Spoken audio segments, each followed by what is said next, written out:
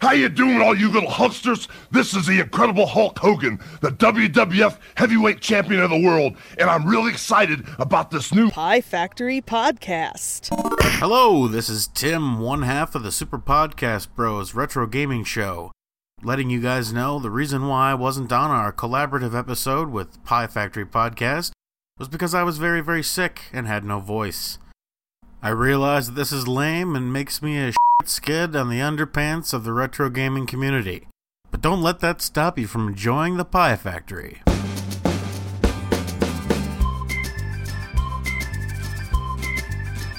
Do you guys have like a formal introduction or... Andy, have you met my friend James? James, Andy? Andrew, this is my friend Jonathan. Hello, I am Jonathan. Yes. If we had our cameras on, you would see that I am wearing a monocle. And I just tipped a top hat and offered a dainty handshake. And I have a watch on a gold chain in one hand and a cane in the other. Well, bully for you. Bully for you! Well, since there's no big news really in the potato realm. No. But actually, I guess, there was a headline the other day stating that the potato growers in Idaho are expecting a renaissance in the potato industry. So, yeah, there you go. What potatoes. exactly does renaissance imply in the potato industry? Well, you'll have to read the article and find out, won't you? Link in the show notes? Link in the show notes. So, there, now I don't even need to edit it in. I'll just do all the sound bites myself. Can you say, watch out for snakes? Watch out for snakes. There we go. So, once Does again... that mean you have to sing the love theme from Addenda and Errata when we get to that segment? Sure does. I can even... You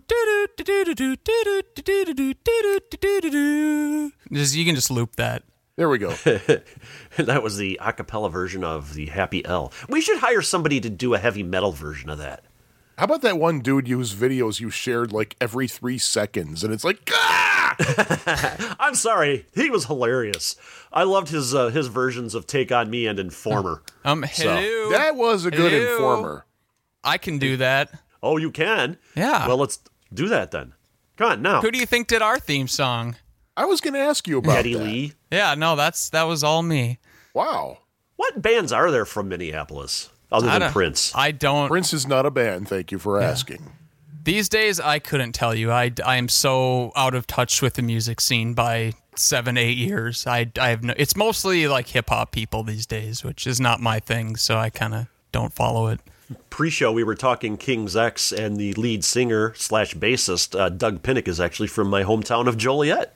Wow.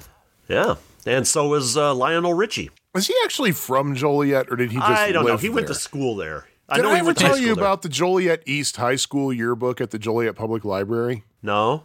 We had it in our local... I worked there for 7 years. We had it in the local history section. One day, I found the yearbook. It was just out on a table, so it was my job to put it back, you know. And I was just kind of flipping through it. Every damn one of the pictures of Lionel Richie in that thing was cut out. Oh, jeez. Oh, who's the bastard who did that? By the way, he was in band. No. You don't say. I do Lionel say. Richie? I thought he was Lionel- like in drafting. He was in the Lionel, drafting club. mother, shut your mouth. Richie was in band. Sounds fishy to me. I don't know if I believe you. Should I introduce Fake news. the show? We've been kind of like talking Yeah, I for was like gonna say, 6 is the minutes. show started now, or how does don't this know. This is usually go? probably an extended outtake section, I would say, at this point. Fair enough. But anyway, hey, everybody. Welcome to another You're trying to think of another adjective. insert adjective here episode of Pie Sensual Factory Content. episode. Ooh, bomb chicka wow. This is our last show before Valentine's Day. There you go. Oh, and I was just playing 2 games before the show. Uh-oh. First of all, let me introduce myself. From the irradiated wastelands of Morris, Illinois, this is Jimmy G. And from the White City, this is Jonathan. And from the home of Eminem Mars and 3M and Prince and The Revolution and Mystery Science Theater 3000. And Spam. Don't forget Spam. Oh, how could I forget Spam? This is Hormel. And that's about all we got. I think you nailed all of them. You also have the Electric Fetus. Let's not forget that. That's true. And What Soul the hell's your Asylum.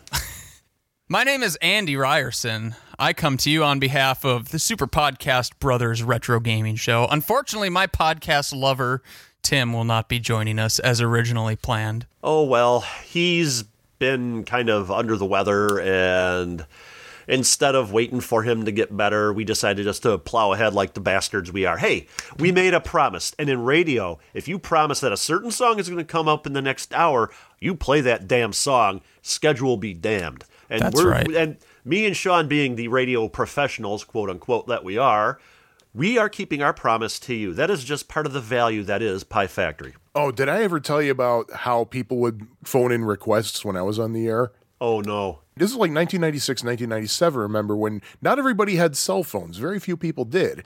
And every time you made a call, it had to cost you something. More than one time, I'd be on the air, and the phone would ring, and I'd pick it up. I'd say, hey, it's the Cat. What can I do for you? And I'd hear, you have an AT&T collect call from... Play some Zeppelin, man! That's genius, actually. I think I actually did that once or twice way back when I was younger, when I needed a ride home. Oh, I yeah. needed someone to pick me up. That was kind of like the trick. I don't know if they ever actually found a way to get around that or anything. There you are. So, hey, welcome, Andy. And as I said, we're just bastards for not waiting for Tim.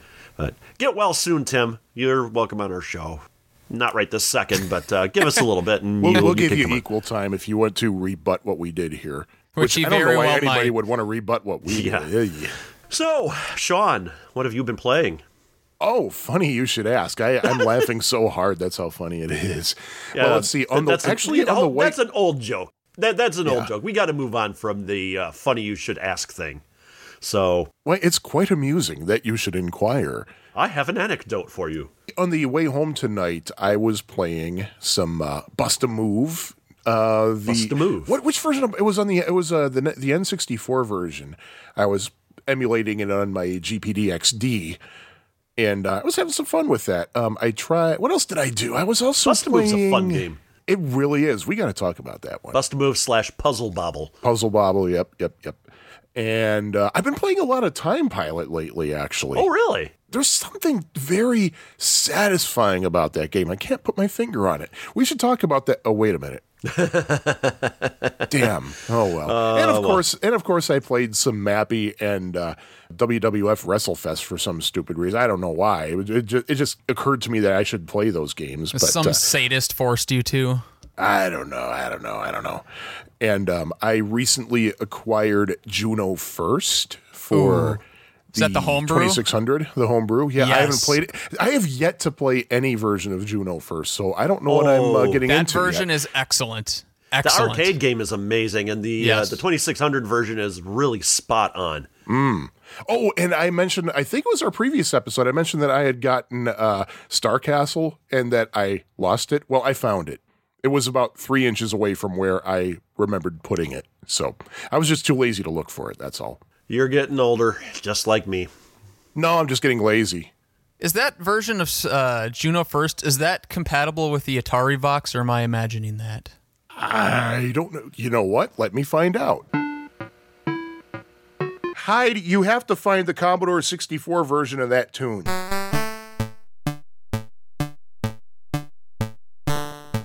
I have the Juno First manual right here, and let's see. I don't see any mention of the Atari Vox, but I just plugged in my Atari Vox for the first time, like this weekend. Well, I just pulled it up on Atari Age, and it indeed is. So there you go. Okay. Awesome. I've never played it that way. Oh, yeah, here it is. Save key and Atari Vox. Okay, it is, you pick up enemy communications over your radio. Ooh. I finally use this. I've had this thing for months, and I finally plugged it in, and I was using it with the Dungeon Stalker Atari 7800 homebrew and Stratogems Deluxe for the 2600. I see. I've got to get one of those Atari Voxes. I've been meaning they're back to forever. In production. What exactly is it? It is a little device that you plug into the right joystick port. And by the way, if you have a 7800, it's not going to fit unless you either remove the plastic casing from it or you use some kind of extension cord, which is what I do. Uh-huh. But you plug it into the right controller port of a 7800, 2600, or Vectrex. Yep. And it's a voice synthesis / high score saver. Aha. So basically, any game that saves high scores, it'll use that thing. And it's a voice synthesis thing. I wonder if that could be adapted just to say games in progress too. That would be really cool if they could. Now, the only complaint I have about it, and there's probably nothing they could have done about this, but it has its own output. So you have to like mix it in with your TV sound or deal with a separate speaker or something, which can be kind of a pain. But other than that, it is a cool little thing to have, and it's not terribly expensive. What else have you been playing, or is that pretty much it? That's pretty much it. Well, I'll tell you. I've been actually, with the games that we are going to be talking about tonight, I've played some of those. And I've been dabbling with the emulators. I've been playing a little Werewolf the Last Warrior. Gave up in disgust. Oh, yes. And out of curiosity, I downloaded the Dolphin emulator. That's the emulator. It emulates the GameCube and the Wii. And I was shocked pleasantly that the few games I've tried for the GameCube. First of all, the games are huge. They're like a gig. So they're a disc. So you gotta expect that. But I was shocked pleasantly that the two games that I was playing worked rather well. What was the first one I downloaded? Legally, of course. 007 From Russia with Love, which I did not know that they made for the GameCube. And on top of that, I did not know that they actually got Sean Connery to come in for the game to redo his lines from the movie. Wait, are you being serious? I've never heard of this version. I'm dead serious. And you are playing From Russia with Love as Sean Connery as James Bond. That's awesome. I'm going to need to check that out. I'm playing this, and it is damn fun. It does take some liberties with the storyline. Well, yeah. But, obviously. But you even get to fly the jetpack, as was briefly seen in the beginning of the film. So that was a little bit of a treat. And the other game I downloaded, because I was curious, was the first Resident Evil. And I couldn't even get past the first zombie. So that was quickly deleted off of my hard drive.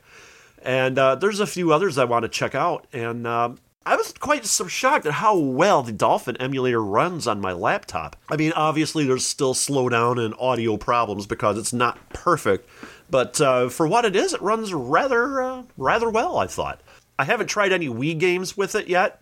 Quite frankly, I don't know how I would do that with I was going to say, does that motion even controls.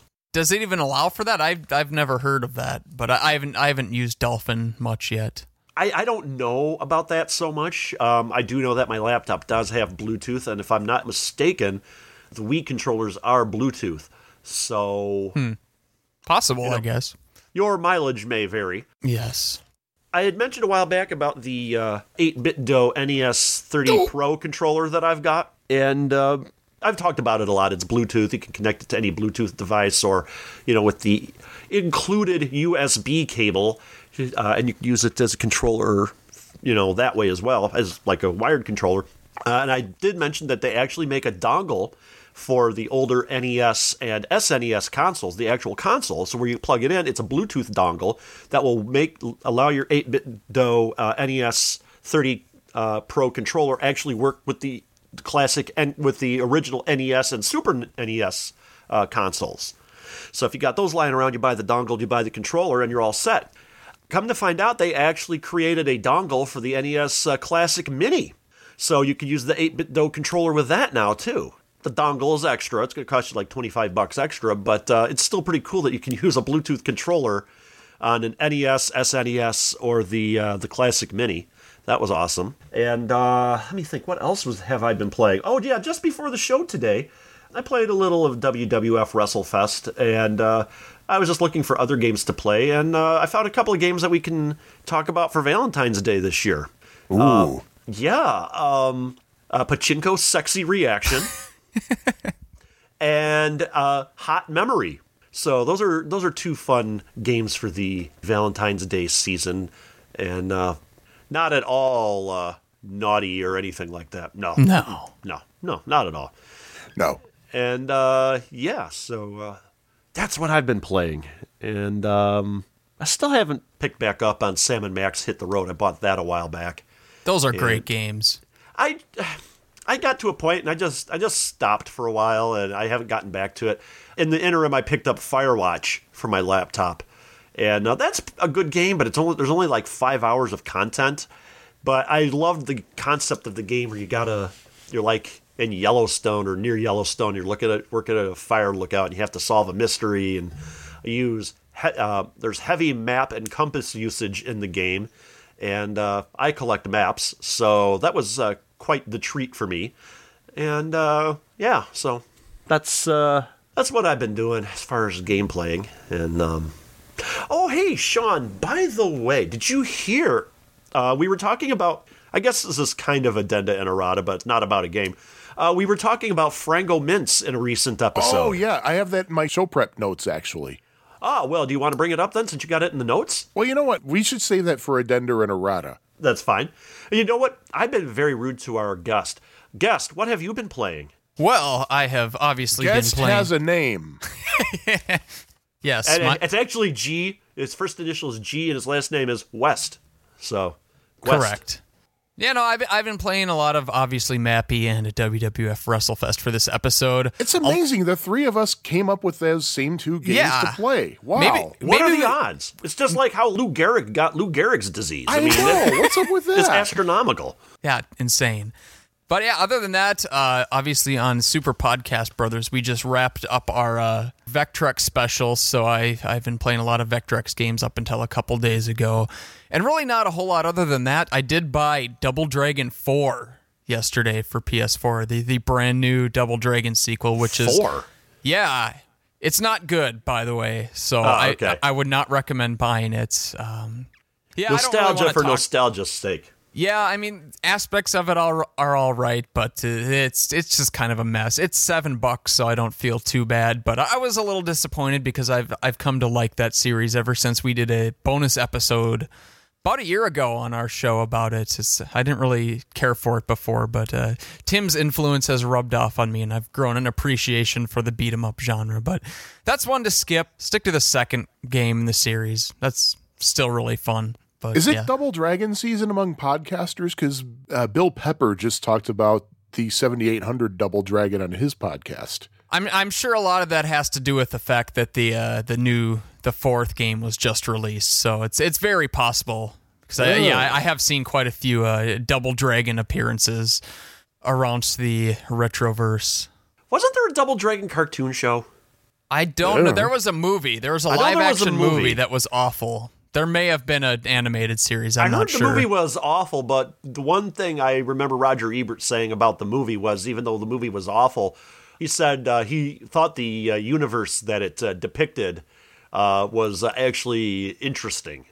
Like the way that the buildings were all up on jacks and stuff like that. Yeah. I've not seen the movie. The only video game movie I've seen in the theater were the first two Mortal Kombat films, which I hate Mortal Kombat, but I loved the movies. Oh, those movies are fantastic. Those movies are just good escapist entertainment. Yes. If you're going to watch either The Wizard or Super Mario Brothers, get the Rift-Trax version. Or just don't watch them. Or just don't watch them. That would be my recommendation. The Rift-Trax versions, though, are really good. I have to say. I could see those being good. I need to check those out because I do love the Rift-Trax and MST3K sort of thing. Nintendo did something though that McDonald's couldn't. That was sponsor a full-length commercial for their product and have it do decent at the box office. Of course, Lego did that a couple years ago too, though. So true. I remember one review I read for the Lego movie was.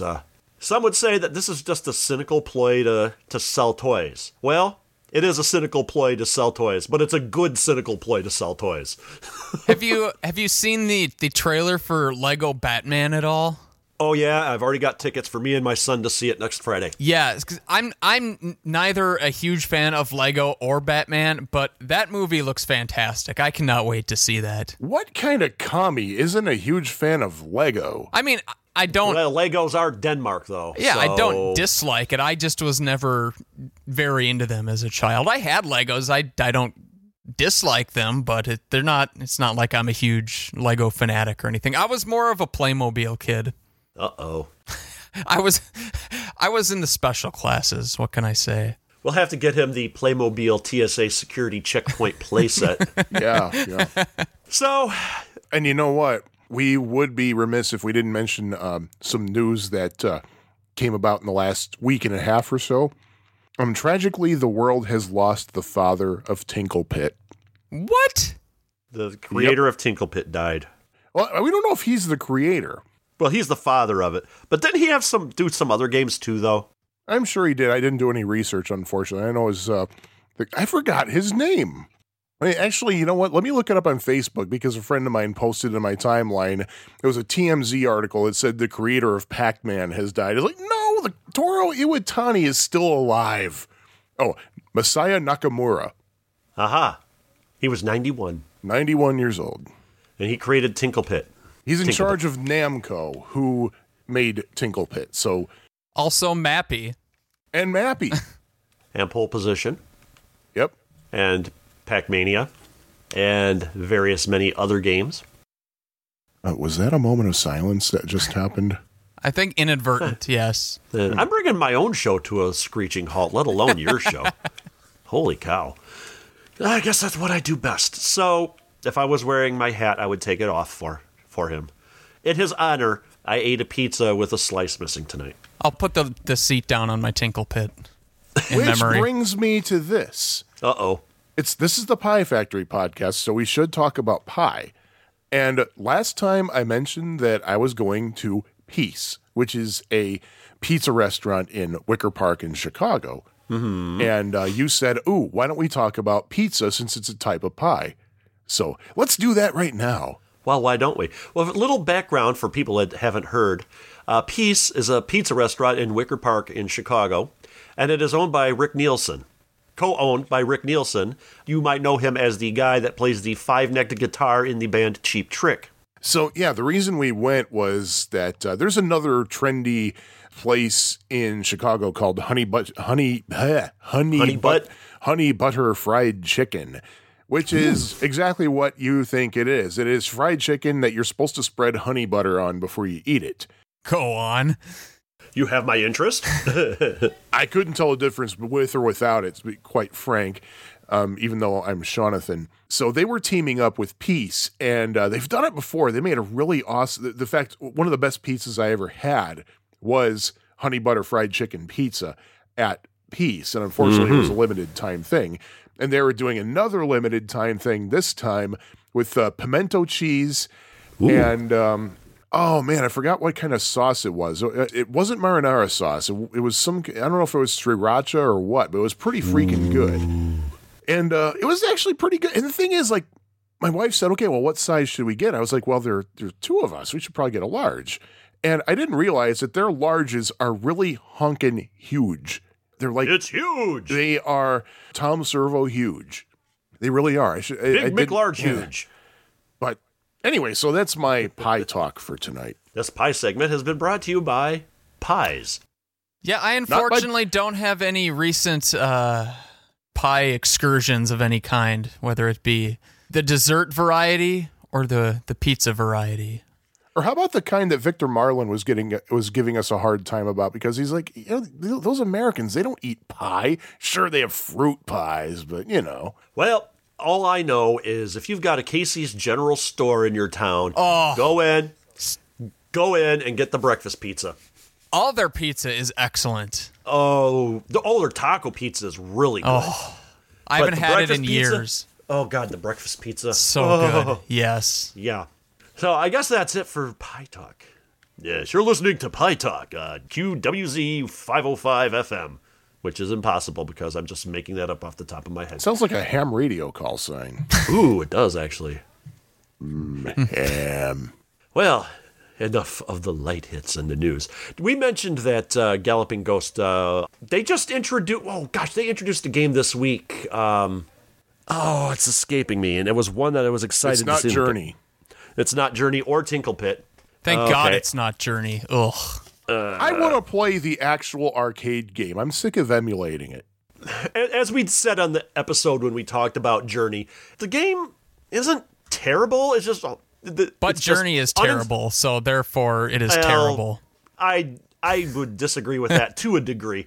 But the game is just uninspired, and it needs an 8-way joystick. That 4-way joystick just is bullsh Nikes. I remember we were talking to Doc about that, and he said, you know what? Journey's not on my list. I remember that. Yeah. So he's not even looking for it. Rock and Rope. Good man. Rock and Rope, that's what they introduced. That was the Konami platformer, which is quite fun. So. And there is some more newsworthy stuff about Galloping Ghost we should mention. Yes. You are correct, sir. Galloping Ghost acquired Orcade.com. AURCADE. Yes, so all of your scores sent to Orcade are now being handled by Galloping Ghost. And it'll be interesting to see what they have in store for the site. I don't know. Bully for them. Because of potential conflict of interest, them being an arcade and the owner, they're thinking of putting in a policy now where if you want to have a house high adjudicated over there for Orcade.com, you have to provide motion picture of your entire game. Which I think is fair. I totally agree. Yeah, you don't want the whole conflict of interest thing dogging your your dealings. Trump. Oh gosh, something caught in my throat there. I do like I'm on arcade.com, and in the arcade spotlight, it is Orcade. Arcade. Arcade. I'd like to know. Okay, Doc, if you're listening, here's a suggestion for you. Change the name of the site. But everyone knows it as Orcade. AURC. It's like Aurora, Illinois. Orcade. I heard from a couple of listeners who said they didn't know what we were talking about, so I had to spell it out because they're like, we were looking for that site and we can't find it, which is why I've been spelling it out lately. I see. Well, or at the they're very putting least, in arcade, ARCADE.com. What they should probably do is see if they could get arcade.com or arcade.net or something like that. I remember one time, right after the casinos opened in downtown Joliet, it was Harrah's, HARRAH''S. They also put a listing in the phone book for Harris Casinos, HARRIS, because people kept asking for Harris, even though all of the news and Anyway, what were you saying, Andy? I was just going to say, they have the arcade spotlight right under the main banner there, and the arcade spotlight. I don't know if this is just randomly generated or what, but it's the Walmart Supercenter in Bloomsburg, Pennsylvania, which has no less than 3 games. Those 3 games being Big Buck World, The Fast and the Furious, The Drift, and Fast and the Furious, The Super Bikes. Wow. Eat your heart out, Galloping Ghosts. Well, I did put an entry in Orcade. The game was Le Mans by Atari. Yep. Le Mans. And T-Zach's Funeral Home in Joliet, Illinois. No. T-Zach's Home to Celebrate Life. Oh, right. That's right. Yes. They actually have, in the basement, in the kids' room, an Atari Le Mans arcade game. So...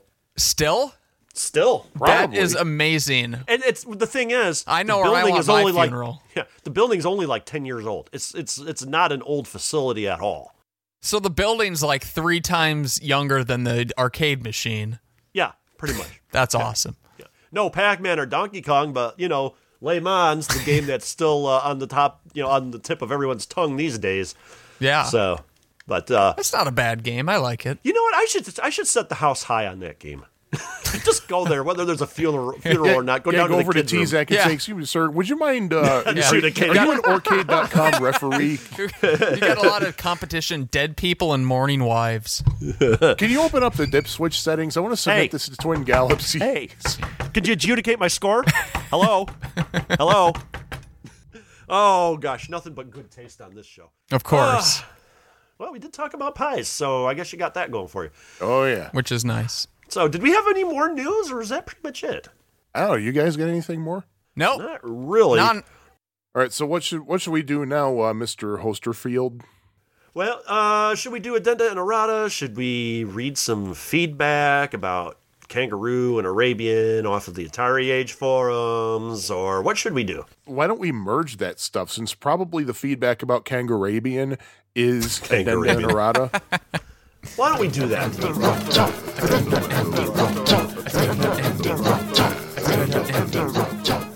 Well, let's read here. Let me see. RJ's got a comment. He says, I own a Kangaroo machine, sorta. Well-known local collector guy. I'm sorry to hear that.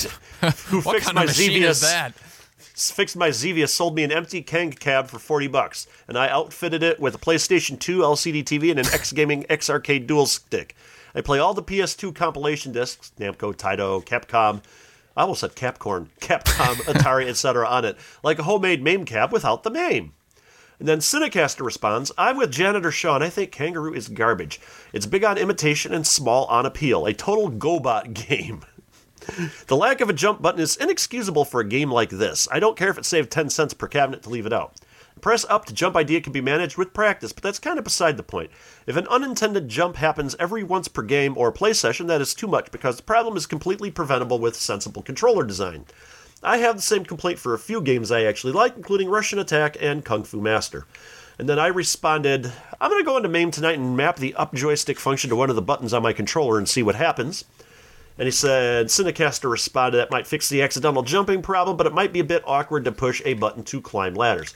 Well, I did do that in the interim between episodes. I did play Kangaroo in MAME, and I mapped the up push up, whatever, on the controller to one of the buttons on my 8BitDo NES 30 Pro controller. We're not getting paid by them, but I just love this product. And,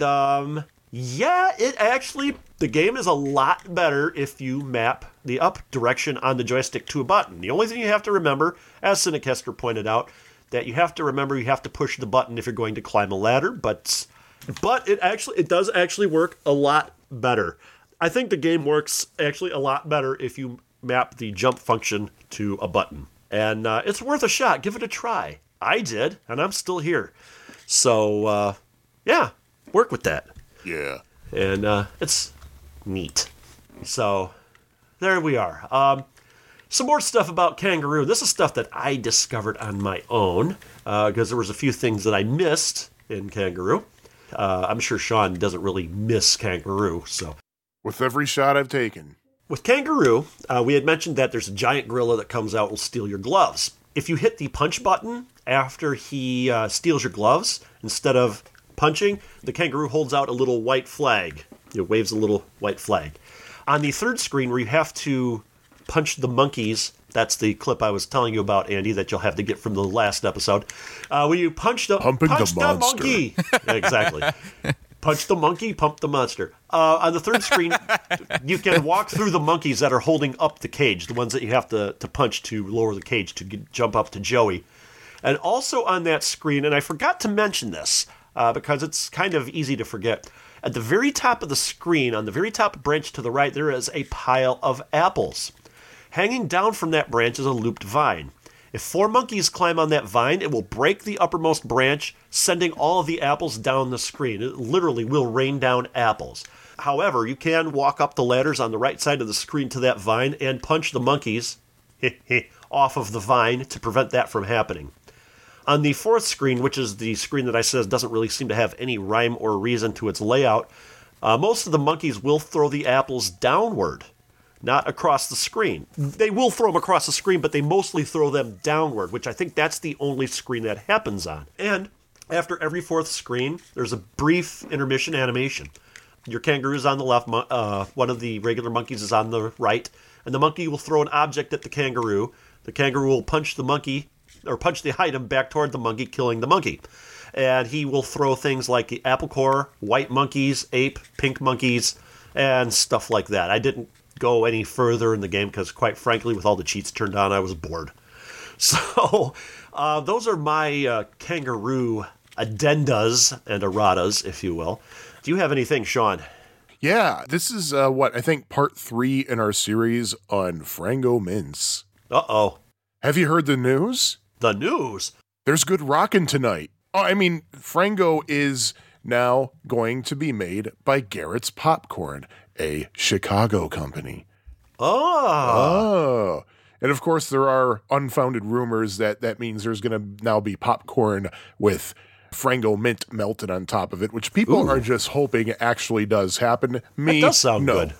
No, for me, my popcorn has got to be hot butter or caramel. When you come to Chicago, a lot of places sell what they call the Chicago mix, which is the buttered popcorn, caramel corn, and cheese corn. And when you get the thing of what they call the Chicago mix, you're supposed to, and they sell it like in the big cans, like the holiday cans. And you're supposed to grab a little bit from each section of the thing and eat them all at once. And oh gosh, that's a treat. Chicago-style popcorn. We got Chicago-style pizza, Chicago-style hot dogs, and now Chicago-style popcorn. You know who the worst people are? The people that when they get those holiday containers with 3 different kinds of popcorn with the dividers, they take the divider out and mix it all together. Just I don't mind so much unforgivable. about that. No. Oh, by the way, Garrett's can't call it Chicago Mix anymore because of they got sued over that by somebody Really? in St. Paul. What? You're welcome. kidding. Those dirtbags in Minnesota. Oh man. I know. Yep. We just our problem is we just have a complex about ourselves that we're forever classified as flyover country. So really it's just about we want to be Chicago and no, we never will be. So we just try to have to ruin your guys' stuff. Like we want our hockey team to beat your hockey team because your hockey team is so good. Minnesota, if you've ever spent any significant amount of time here, you'll realize that the whole state has an inferiority complex about itself. It's the strangest thing. Well, be fair, up until recently, Chicago's pretty much had an inferiority complex. It seems like the only news you really hear about coming out of Minnesota is the low temperature in International Falls. That's right. Yep. Yeah, ever since Prince died. So I've actually been to that's all we Minnesota had. several times. That's why it was speaking such of a big Minnesota, deal. I It's gotta all we ask you, had. Andy. Yeah. Do you ever go to Twig? Twig. I'm not. I can't say I'm familiar with it. Oh, you're a better person for that. Okay. What No, I had to drive through Twig once to go to a friend's wedding. is it? A town? Allegedly. Twig. It's one of those things where like the you are now entering and the you are now leaving signs, you will be in the path of both of those in your car. Yes. Allegedly, it is a town 15 minutes northwest of the city of Duluth. Yep. It's almost as good a name as Embarrass, Minnesota, which might be the most fitting name for a town in Minnesota there ever was. That sure beats Love Ladies, New Jersey. Intercourse, Pennsylvania, or Kentucky's Big Bone Lick State Park. Or Bucksnort, Tennessee. Oh, that's a good one. Blue Ball, Pennsylvania. And there's Hell, Michigan.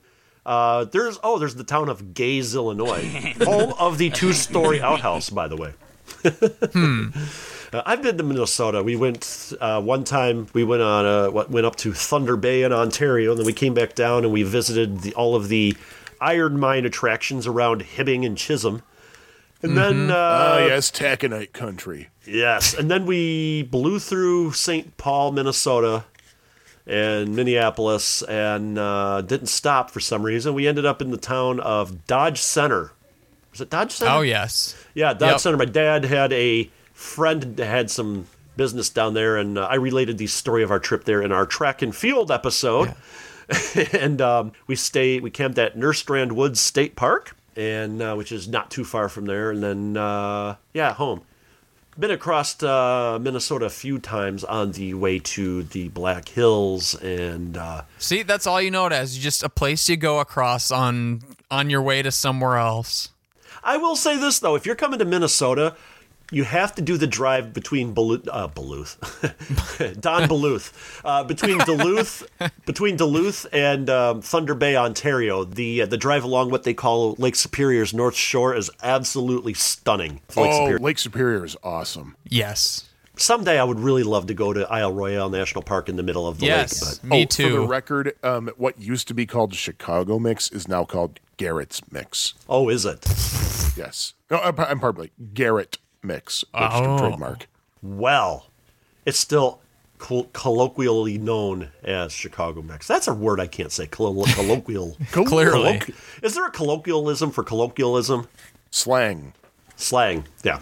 So, at any rate, 5.25%. What's did we have any feedback for Arabian at all? I think we did, but we read it that same episode. I actually have an errata for you guys, and I'm pretty sure it has nothing to do with video games, but I'm pretty sure it came up in the last episode. The hosts. Yes, you're going to regret me coming on the show. No, I think it was the last episode you brought up. For some reason, the movie Armageddon had got brought up, and Sean had Jimmy G. Yes, and Sean had made a reference to Def Leppard, but it was Aerosmith that sang the theme to that movie. Yes, I was referring to Armageddon. Oh, I thought you were Def Leppard. because when I think of the movie Armageddon, all I hear is that awful Aerosmith power ballad. I didn't know Aerosmith had anything to do with it. Yeah, they did the theme song. Aerosmith did the theme songs to the movie Armageddon. However, Def Leppard did have a song called Armageddon It. You are correct. So, And wasn't Liv Tyler in Armageddon? yeah, she was actually. She was what's his name's girlfriend? Batman. That movie is hideous. It was mildly fun escapist entertainment if you don't take it seriously. True. Oh gosh, the guy who just played Batman, Ben Affleck. She was Ben Affleck's girlfriend in Armageddon. And she was also in the Lord of the Rings movies. And she was in one Aerosmith video, and her role in that was really creepy because her dad was in the video too, and he was being like lecherous or something. I think that's the music video for the song that's in the movie, if I remember right. I could be wrong. I'm not a huge Aerosmith guy. Right. I don't mind Aerosmith's early stuff. Their later stuff, I could take or leave. They're kind of ho-hum for me. I'd live just fine if they never existed, but Dream On is one of my favorite songs. That is a good song. I'll give them that. Alrighty, so are we good with A&E or Addenda and Errata? Because I'm done with A&E. They haven't had any good shows in quite some time. I'm telling you. At least they're not TLC, which has never had a good show. They had, what was it? Actually, they did have a barbecue show at one time, which was pretty good. They had That's about it. Robot Wars. Wasn't that TLC way back in the day? I don't think so. Back in the Ferg, excuse me. We can say back in the day. We can say back again in the now. day now. But I like the saying moratorium has been lifted. No, but I like saying back in the Ferg more. I don't know. Maybe that's just me. Mr. Do. Oh, wait a minute. We never banned Mr. Do. No, we did not, because Sean loves Mr. Do more than Dig Dug. I think I like them both about the same. It's funny because whenever I'm going down your listing for your episodes on iTunes, I always see Do Run Run, but in my mind, I always read it as Doo Doo Run, and I always laugh to myself. Doo-doo run in the Tinkle Pit. Exactly. I really want to find a Tinkle Pit cabinet someday, and if I ever have one, I'm going to do whatever I can, even sell my soul to the mafia to raise the money to purchase it. I'm sorry, I want a Tinkle Pit cabinet now. There's just no way around it. I gotta have one. Gotta have one. I don't even know what one would look like. That would be awesome. Yeah, I have a feeling Doc was not really telling the truth when he said that there was a Tinkle Pit cabinet in the back. No. I has a sad. Well, should we close the door then on Addenda and Errata? Is we all done? Is we is or is we ain't done? I'd say we is. I think we is. What about you over there, Andy? Are you is? Yeah, that's all I had. Oh, and one last addenda. This has to do with the current episode. It is official. Tim will not be joining us. He's feeling under the weather, and he's sadly not going to join us. But we will redo this at some time, or maybe we'll just have somebody impersonate Tim's voice. Yeah, do we actually have any like standalone recordings of Tim we can just drop in? Let's do this. Let's just get him to say some random stuff. Or should we all just get drunk and say I think you just did it. I'll just splice that out and I'll just assign it a hotkey on my computer and just randomly play it about 10 seconds. Every 10 seconds in the episode. I got to work on my Tim impersonation. Yeah. Oh, Tim has an addenda or errata. Tim just said to our group, only for his addenda and errata, only that in preparation for the show, I fell in love with Mappy. Aw. It makes my little heart go pitter-pat. So, I guess that's a good segue. Yeah, maybe we should start with... Maybe it's a passable segue. Let's do it. Let's start with Mappy. Yay, Mappy. Mappy. Actually, for the new year, we're doing Yes, Mappy. I thought we were saying Yay, Mappy. Yay, Mappy. Well, either way, somebody said one of each of them. Happy Mappy. So... Happy Mappy. There we go. All right, first thing I've got to say about Mappy is this has got the catchiest music out of any game I think I've ever played in my life. Even catchier than Moon Patrol? Yeah, I would say even catchier than Moon Patrol. And Moon Patrol's music is pretty damn catchy, which that's a game we got to get to. Even catchier than Hong Kong 97? Oh, God. Well, there's a difference between catchy and irritating, but I think it's only a fine line. You have witnessed that line being shaved ever thinner. There was no monster. So, at any rate, Mappy. Yes, Mappy. Yea, verily, Mappy. Mappy, The concept behind Mappy. You are Mappy. You are a mouse police of the Micro Police Force. The Mukey Cat Gang has stolen treasure in a mansion, and it's up to Mappy to collect it all. To describe the game, Mappy has a two-way joystick. It goes left, and it goes right, but not at the same time. And it has one button. It's the open door button, or open button, or I don't remember what it's labeled. I don't remember if it's labeled open or open door or whatever, but it's labeled, and there's only one button, so it's hard to miss. The mansion consists pretty much of 6 floors in each level. Some levels you do also have an attic that you can go up into. How you get from floor to floor, there are trampolines placed in the mansion. In the first several levels, the levels are symmetrical, where you'll have a trampoline and then all your floors trampoline. Later on, it'll go trampoline, some floors, and then some floors won't have trampolines, and they mix the game up from the original pattern. The trampolines are interesting. As I said, they're the only way you can get up to another level, and the way you do that is once you're where you want to be, you push the joystick left or right to get onto the floor you want to get onto. You can only bounce on the trampoline 3 times. The trampolines start out the color green. Bounce on it once, they turn blue. Bounce on it a second time, they turn yellow. Bounce on it again, it turns red. Bounce on it again, it breaks. You hit the floor or the void at the bottom of the screen, and you lose a life. Now, if you land on a floor before you jump on the trampoline again, it will turn back to green. So if you see that it's red and you're ascending, get onto a floor, you can jump right back off, and you're good. Oh, yeah, and you can only jump on the floor while you're jumping up from the trampoline, not while he descends. Now, the enemies in the game are the Mukey Cat Gang. The enemies are named, first of all, the Mukeys. Their nickname are Naughty Folks. They're the small pink cats, which are tons of them around there. And then you've got Goro. His nickname is Boss the Big Bit. I don't get that.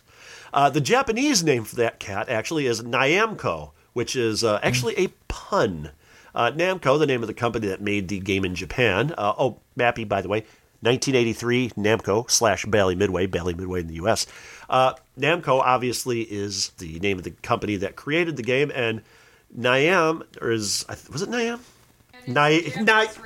Thank you, I'm recording. Her and her Niam, that whole stupid cat Pop-Tart thing. At any rate, the other thing, Nyan is a cat. So there you go. It's also not Goro from Mortal Kombat. I wish it was the same one, but it is not. Boss the Big Bit wins. Sometimes he will hide behind the stolen goods, and if you collect a stolen good while Goro, Boss the Big Bit, that should be my name for this episode. If you collect the isle while he's behind it, you will score big bonus points. Now, this is interesting because I've never actually had this happen before, and I've played this game for years. If you take too long collecting the items in the mansion, the words "hurry up" will scroll across the screen, and the music speeds up. I've had that happen. In testing, again, I played the game several rounds, and then I turned cheats on just to see what I can see, because I've never seen a lot of stuff later on in the game. This time I turned the cheats on so it's invulnerable, and I just let my guy sit to see what happens after the speed up thing. I had hurry up come across the screen another time, and eventually an enemy named Gosenzo comes out. Gosenzo looks like a green coin with Goro's face on it. It will just come down out of the attic and go across the screens until it gets to Mappy, hunts Mappy down and kill him. And that is like weird. It's kind of like anticlimactic, actually. Just like a green coin with one of the other characters' face on it. And I had actually never seen this or even knew about it, really. I thought you just lost a life, if it took too long. This is another game that you have a time limit that doesn't have a timer on, but unlike Arabian, I think this is actually excusable because I think they give you adequate time. Yeah, it's a reasonable amount of time. Yeah, unlike Arabian, but that's last episode. But yeah, that thing takes quite a while to come out. The goods that are scattered across each level. You have a radio, a TV, a computer, a painting of the Mona Lisa, and a safe. Now, you might be asking yourself, why is there an open button on the control panel? And I am here to answer yourself. There are doors that you have to open and close in the game, and you can use them to defeat or to hinder the Mukey Gang. There are 2 types of doors. You got regular doors. First are the regular doors. You open those, and you can bang a cat in the face with the door to stun him. Ew. Jeez. And you got to watch out because the way you approach the door. Now the door opens in the direction that if you look at the door, you'll see the doorknob on it, and the door will open in the direction of the doorknob. So if the doorknob's on the right, the door will open toward the right. You got to watch because if you're approaching from the right and you hit the button to open the door, if you're close enough to the door, Mappy will move back, and you got to watch out that it doesn't push you into a cat. More often than not, it will stun the cat, no matter which way you open the door. You also have microwave doors, which they open in a fraction of the time. No, the microwave doors flash alternating colors, and what happens is when you open the door, a microwave will come out. You'll pretty much hear the same sound effect from that Galaxian sequel when the Galaxian boss character in that game captures your spaceship. You'll hear the same sound effect, and you'll see this microwave go across the floor, and any cats that happen to be collected by the microwave and pushed off the screen, you'll get big bonus points for. So, you got that going for you. Now, you can also close the doors. I generally don't do it, but for the moment, I do sometimes. After you've opened the microwave door, it'll act just like a regular door after that. You could close it and open it, whatever. Starting on level 3 and every third round thereafter, there's a bonus round, and Mappy must pop all of the balloons to get big bonus points. You have to pop all the balloons before the music runs out. It's not something I can do consistently. Oh yeah, you have red balloons, and you have one big balloon with the image of Goro on it, and you have to pop all those before the music ends. One strategy that you pretty much have to use in that level at some point is sometimes there will be a trampoline in the column above another trampoline.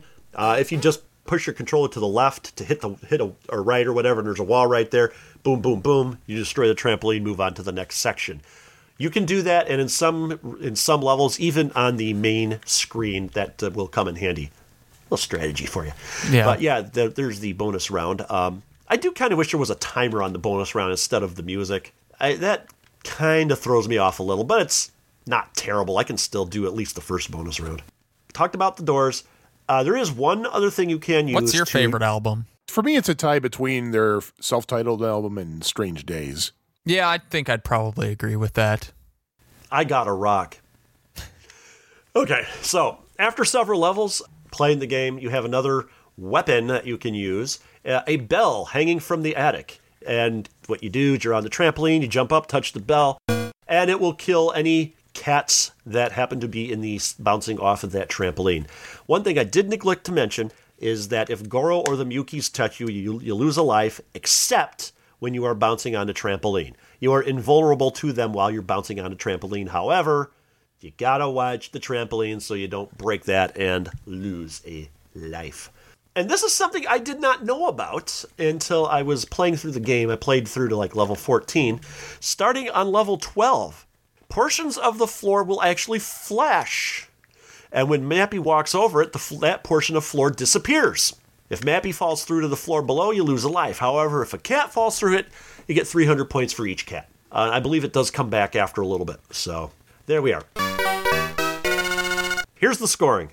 You ready for this? Okay. Now, here are the amount of points that you get for grabbing each item. If you grab a radio, it's 100 points. Grabbing a TV is 200 points. Grabbing a computer, 300. The Mona Lisa painting, 400 points. And if you grab a safe, it is 500 points. 10 points for every time you bounce on the trampoline. Oh, yes. And also, there is a special multiplier applied if you pick up 2 of the same items in a row. For the first pair of items, say like you pick up both radios, you get 2 points. If you pick up the next 2 items in a row, it's 3 times, then 4 times, 5 times, and 6 times for the 5th pair. Now, I did not know this until I was doing some research and playing this game recently, is I remember when I was playing this for the first time, way back when, that every now and then something would flash on the screen. I just thought it was just flashed. No, what happens if you pick up, say, like the first radio, the second radio will flash on the screen reminding you of what you had just picked up. So it'll remind you, oh, I picked up the other radio. Maybe I should go for that one and get the bonus multiplier on that. So, hey, I learned something new this time. If you do lose a life during a round, it does reset the bonus multiplier. All right, now, catching cats in a microwave. PETA is going to get on us for this. Yeah, you First thought of all, Maniac the blow Mansion was bad with the microwaving hamsters. I have not played Maniac Mansion. It's all right. Oh, well, it doesn't sound like I'm missing much. Well, it's good. Yeah, the topic for another time, I suppose. I think that 2-word summary was perfect, actually. Oh, Yes. well, there we are. So, catching cats in the microwave. If one cat is 200 points, 2 cats are 400, 3 cats 800, 4 cats 1,200, 5 1,600, 6 cats 2,000, 7 cats 3,000, 8 cats 4,000, 9 cats 5,000, 10 cats a whopping 6,000 points. And if you catch Goro in the microwave, not only does he count toward the number of cats captured, but he'll also double the bonus. So if you catch 10 cats and one of them is Goro, you can get 12,000 points. If you hit a cat with a bell, or the cat falls through a floor portion, it's 300 points. And hitting Goro with the bell, you get 1,000 points. In the bonus round, popping a red balloon is 200 points. Popping the large blue balloon is 2,000 points. And if you get all the balloons, you get an extra 5,000 points. And I got some trivia here. You want to hear some trivia? Let's hear some trivia. The name Mappy is most likely derived from the word mappo, a Japanese slang term for a policeman, like cop is here. In 2012, Shifty Look created a series of computer-animated Mappy cartoons. I just watched the first one for the first time the other night, and it is quite funny. It's basically Mappy and Dig Dug. They're cops. Yeah. Is this authorized by Namco? Or is Yes, it is. When you play really? the video on, I saw one of the episodes on YouTube, and right before the Mappy credit, it has the Bandai Namco presentation thing. Yeah, so title screen on there. So it's official. Yeah, Shifty Look was actually a project started by Namco and was abandoned some years ago, and it was a shame because I actually saw this series when it came out because I'm a big Mappy fan. And it's actually, like you said, I find it really funny. It's got kind of that Adult Swim type of humor to it, which I like. The animation's not great, but I was going to say, I can forgive the animation if it wasn't for the fact that the mouths don't move. Right. Yeah, I mean that bugged me the most. I could forgive it all if the mouths move, but it's still worth looking because it's the writing is clever. Yeah, it's super low budget, but for some reason when they shut this project down, they took all of it offline, which to me makes no sense. I mean, YouTube doesn't cost anything, but thankfully somebody recorded them and put them back up. So I would highly recommend anybody out there that's interested in Mappy check those out because I found them to be quite funny. Still, I rewatched the first one yesterday after you had shared it because it'd been years since I've seen it, and yeah, it's really good. I wish they wouldn't have pulled the plug on this thing so quickly because they did a really good job referencing the lore and the source material of the games, and I did enjoy that. It was a series that was really, really aware of itself and didn't mind poking fun at itself, which I enjoy that type of humor. And it was really cool to see that brought to these retro gaming properties. And I wish there would be more stuff like this, but I guess link in the show notes. Yes. We should actually get the sound effect of Link blowing up the bomb this time. Link set up us the bomb. This is interesting. In the corner of the screen, in the lower right-hand corner of the screen, you got like balloons and eventually mansions and whatever to indicate what level you're on.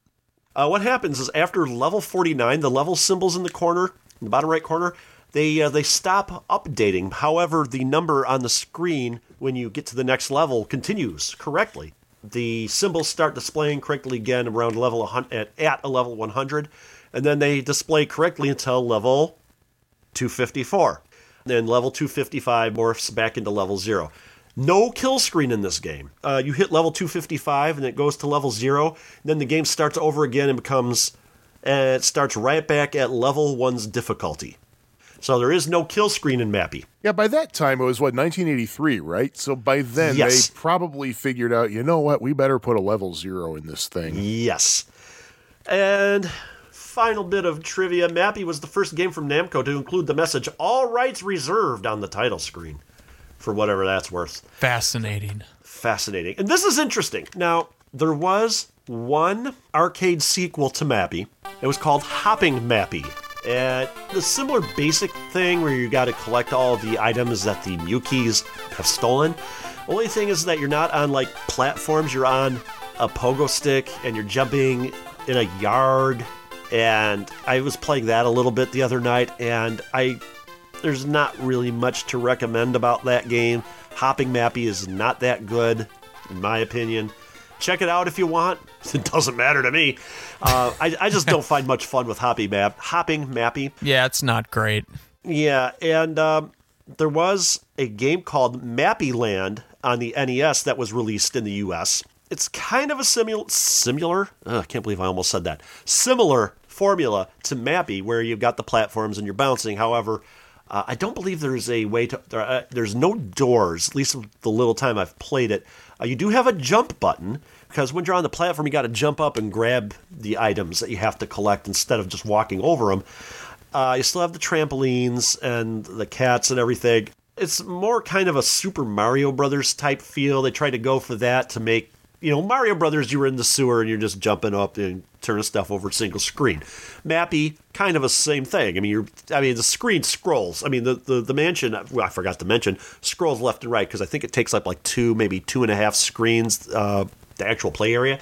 Mappy Land is similar to Super Mario Brothers, and they changed the formula into like an adventure type game, and the characters in the game don't look anything like they do in the arcade game Mappy, and I just didn't have very much fun with it. This is also another instance, we mentioned this in the Dig Dug episode, that where the original arcade game was released on the console in Japan, but not the US. Dig Dug was released on the Famicom in Japan, not in the US. Dig Dug 2 was released in the US, which was a far inferior game. Mappy was released on the Famicom in Japan, and it's a pretty faithful translation. I prefer the arcade game, but in a pinch, the Famicom version of Mappy will do.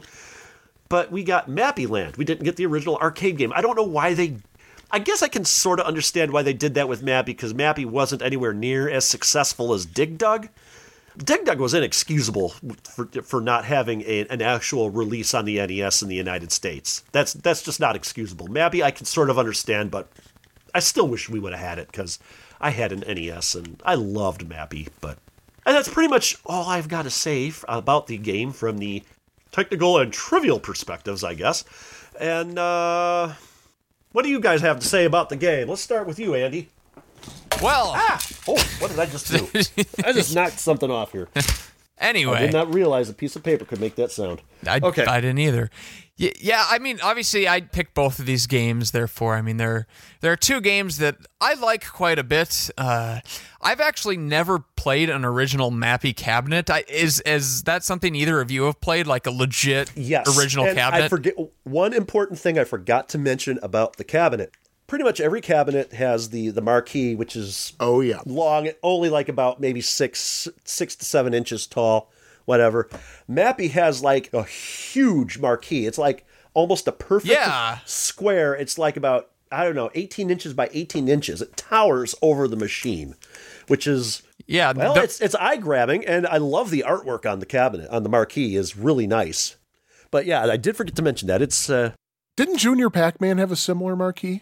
I don't know. I think one of the Pac-Man games did. Pac-Mania had kind of like the 3-dimensional molded plastic marquee. I'll have to check. Yeah. Unlike some people, I actually will. Well, I'm just saying. You say a lot of I just know people who wouldn't check when they say they would. But I interrupted our guest, so guest, have at it. Yeah, another minor piece of trivia is that this the hardware in this game is actually the same as in Super Pac-Man, which is another game that I really, really love. Which is another Pac-Man game we have yet to get to. Yes. Which I eagerly await that episode, because I think that game is incredibly underrated.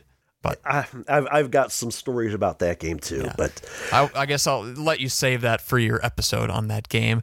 But yeah, Mappy is a game I first played. It was actually my 18th birthday, and so it was like 3 years ago. I wish. It's actually what, 11 years ago? Yeah. Youngster. Yeah, I know. I'm still relatively young. Anyway, Back in my day. For my 18th birthday, a friend had taken me on a fishing trip up somewhere north in Minnesota, because that's all we have to do here is just hang out by a lake. Land of 10,000 lakes. Yeah, and he had brought a little, it was like a Jack's Pacific, one of those plug and play device things. And for some reason he brought that, and my birthday's in September, but for some reason it was extremely, extremely cold that weekend, so we actually didn't go out fishing much, and I, to be honest, don't really care for fishing anyways. You and me both? Yes, but we had this Jack's Pacific, I think, made it plug and play, that had I'm sure you've seen them, as pole position, dig dug. Is that Ms. the one where the joystick turned for pole position? My dad has that one. That's a great plug and play unit. It is, and it actually is kind of expensive to buy now because they don't make them anymore, and because of that, they're kind of sought after. But yeah, so he had that, and one of the games on there was Mappy, and we were bored and stranded up in the north woods of Minnesota with no internet access or anything else to do. So we fired up that thing and started playing Mappy, and immediately fell in love with the game. And like you had mentioned at the beginning of this discussion, had that theme song stuck in our head for... Oh, God. I've had it stuck in my head ever since, for the past decade plus, actually. Right after we announced the games, I started playing this game, and then I've been playing it over and over for the last several days, and I've been having that damn song stuck in my head every day at work today, and people are like, Jim, why are you in such a good mood? And I'm like, I'm not in a good mood. I'm just humming the song because it's in my head. See, that's making me glad that I was playing it with the sound down. Oh, you're missing out. I actually really like, despite the fact that it just gets stuck in your head for an annoying amount of time, I think it is actually a really good theme song. I have to say, out of all of the games we've done on this podcast so far, this game, in my opinion, is probably the cutest game we've done. It's very possible, yeah. The graphics are incredibly cute and charming. I mean, let's be honest, the game is really not that hard to get the hang of. I mean, it might sound like it is with like the trampolines and stuff, but once you're playing it, it really makes total sense. Yeah, I mean, you can figure it out easily. The music is just so upbeat and happy. Even the death music is upbeat and happy in a way. Mm-hmm. Yeah, absolutely. I love the Mappy death animation. Well, he doesn't die, but he the mouse catches, or the cat catches Mappy. He falls on his face and his little tail wiggles. It's hilarious. Because he's happy he got caught. Exactly. Yeah. This is the cutest game I think we've ever done. And you're saying that within a year after we recorded the Miss World 96 nude episode. Yes. This is even Miss World cuter than Nude that. 96, whatever it's called. The Mafia game. Yes, yeah. This game is, in my opinion, this is the cutest game we've done. We've done, I would say Pac-Land comes close to being as cute, but the mouse, the design of the mouse character and the design of the cat characters are just so charming. Yeah, it has that Japanese cuteness factor to it. There's some word for it, but it definitely has that aesthetic to it. It's adorable without being like the saccharine sweet, like Japanese little fat kid anime with the red dots on the cheek. It's not that bad. No. Oh God, we talked about Super Burger Time, like Super Burger Time. I was just gonna say that. Oh God, or Super Dodgeball even. I have not. No, I played Super Dodgeball once or twice, which I actually like, by the way. I think I played that actually only in the last year for the first time. To me, this is the cutest game we've ever talked about. Might be the cutest game I've ever played. Well, beyond even cuter than Smash TV, if you can believe that. So I'll buy that for $1. Yeah, but other than being extremely cute, is also, in my opinion, an extremely fun and extremely addictive game. And I don't know what it is. I really enjoy maze games from this era. And while this isn't the same, I guess you maybe could describe it as a maze game. It's kind of a hybrid maze platformer type of thing. But there really isn't another game that I can think of that is like it. I really like having the trampolines. That's how you get between levels on the play field, and it just has this really unique feel to it. I can't really explain why I love this game so much, but it just, from the moment I played it, I got hooked on it, and it's remained, back then I wasn't nearly the arcade game enthusiast I am now, but it still remains one of my go-to games that I play whenever I fire up MAME, and the first one I look for when I walk into an arcade, but have yet to find, but... That's to Galloping be Ghost. expected. Galloping Ghost has it. Yeah, Yep. I have to get there. And I was actually thinking about this today. I think for my birthday this year, I want to go there. So, Okay, I have to ask you. You said your birthday's in September. yes, What day? September 4th. Mine is September 11th. That's an unfortunate birthday. Yeah.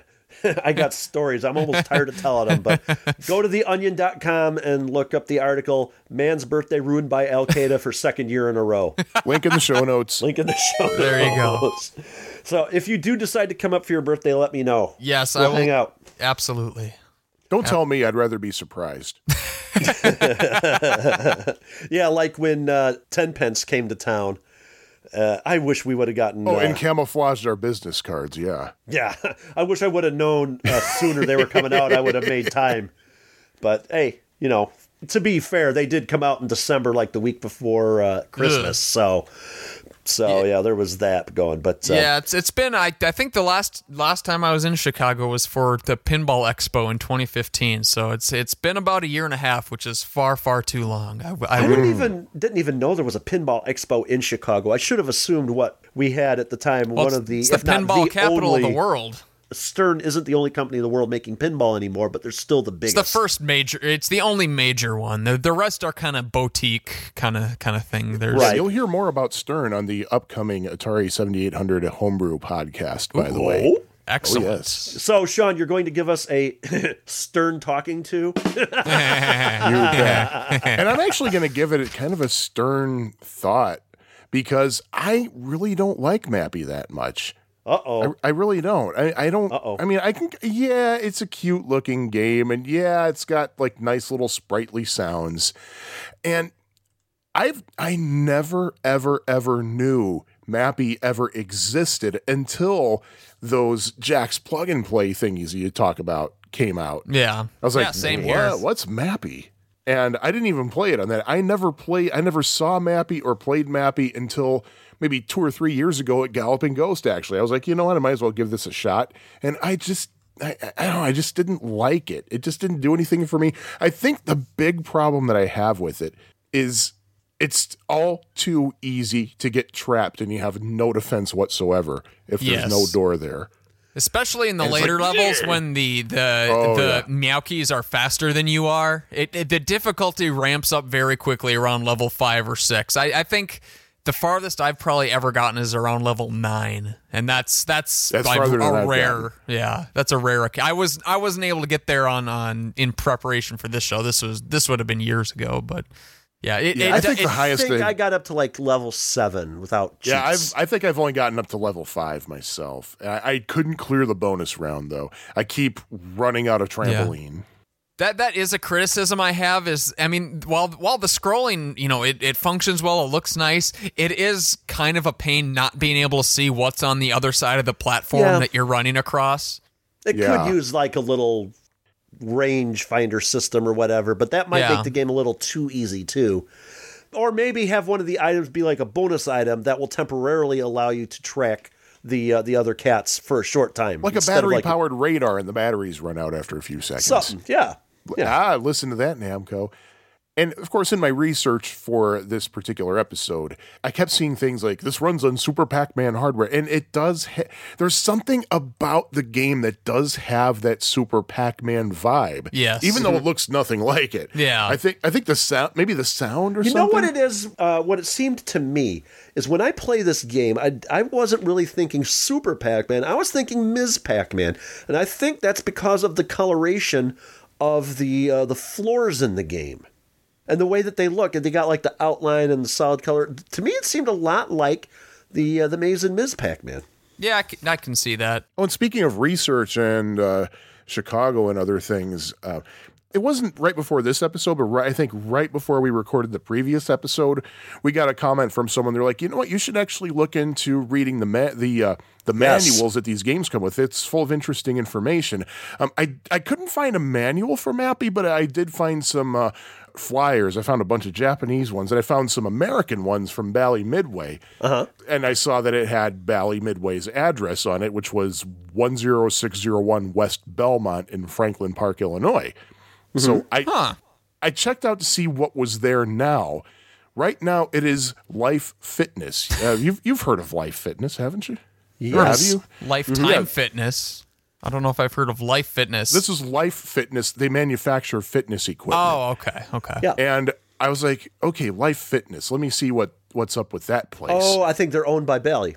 They were formerly part of Bally Total Fitness. Right. Bally Total Fitness being the last surviving maker of non-gambling machines that used to be part of Bally Manufacturing. Yep. Do they manufacture trampolines here? Because that would be Ooh, apropos. that would be an awesome crossover. Oh man, I got to look that up on their website. And another thing I want to talk about is trampolines in general, because for some reason, this made me think there was a musical in the 70s that lasted like 2.5 performances, I think. And it was composed by Galt McDermott, he wrote the music for the musical Hair.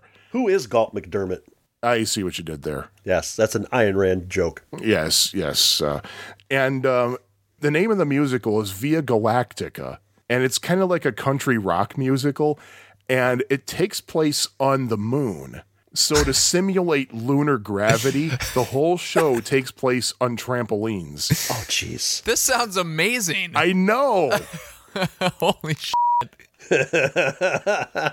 Come back to my place, bouncy, bouncy.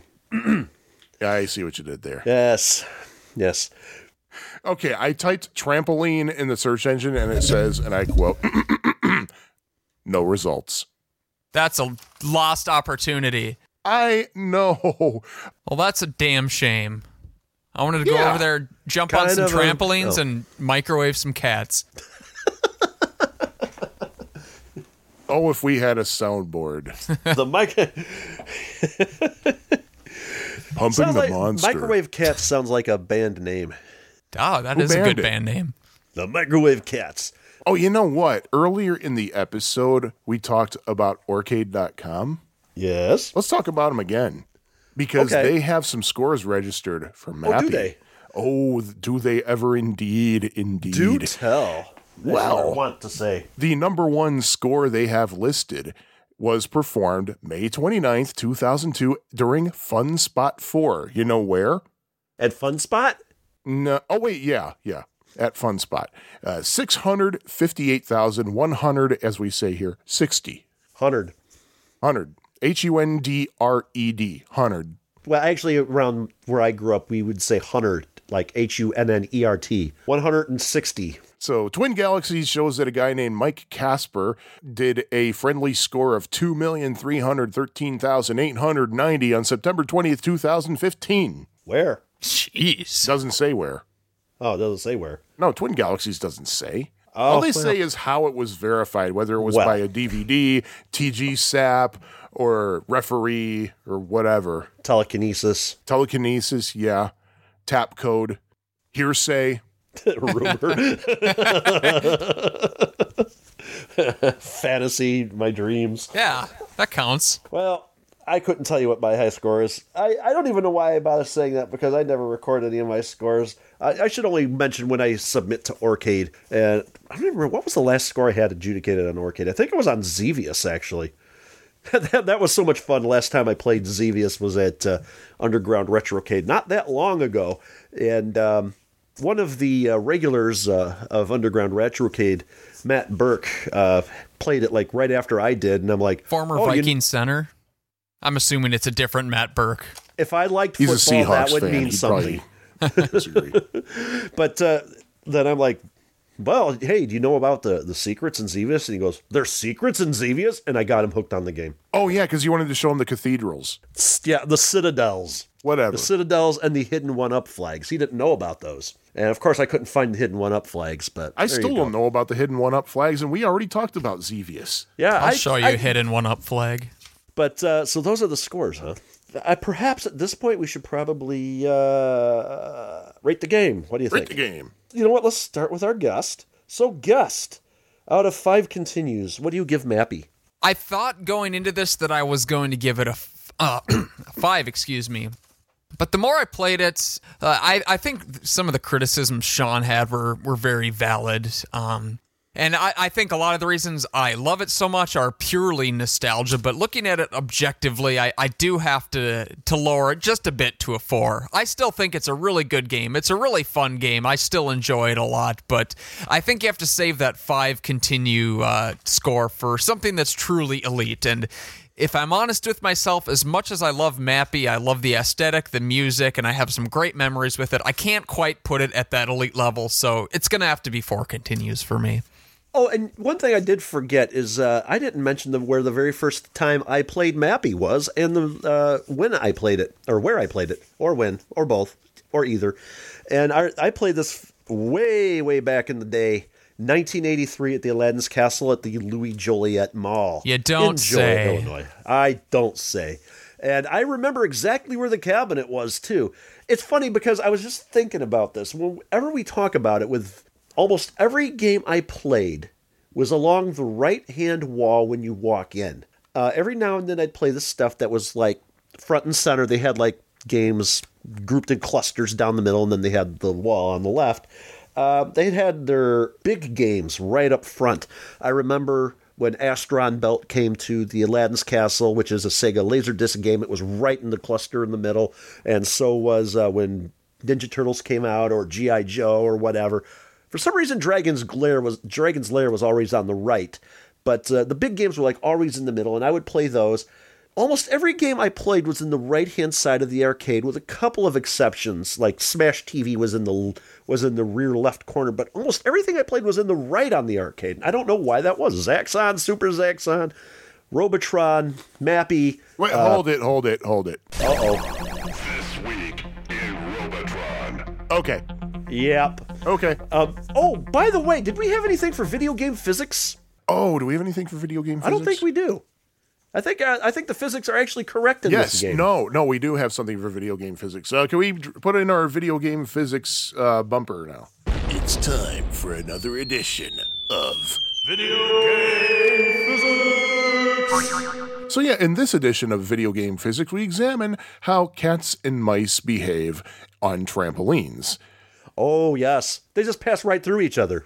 They pass right through each... Well, the thing is, we only get a 2D perspective. For all we know, they could have been in front of each other, behind each other. Oh, yeah, that's a fair point. Yep. So that's not the physics I was talking about. I'm talking about the physics of how it is possible for cats and mice. They only have the ability to choose a landing destination if they are heading upward. Oh, that is true. Physics do not allow them to choose a level on the way down. Also, if a microwave door is open in front of a cat, that cat will be repelled in the opposite direction infinitely. Well, that's physics. Video game physics. There you go. There we go, video game physics. But yes, I played this at the Louis Joliet Mall, and I have to rate this game a 5. This is one of my favorites. Oh. I think it's fun. Yeah, it can get a little annoying being trapped on a platform, and you don't really have much in the way of defense other than the doors. But I mean, the cutesiness and the gameplay is very addicting, and I have to give this a 5. I'm actually surprised this game didn't do better in the American arcades than it did. It's just a great, fun little cutesy game that is easy to pick up and play. Or, well, like arcade cabinet, I guess it wouldn't be easy to pick up, but it's easy to play. So, what do you say, Sean? Oh, you want to hear from me? Okay. Well, I really don't like the game. Part of it might just be because of my own prejudices, because I'm not a cat person at all. Partly because I'm allergic to cats.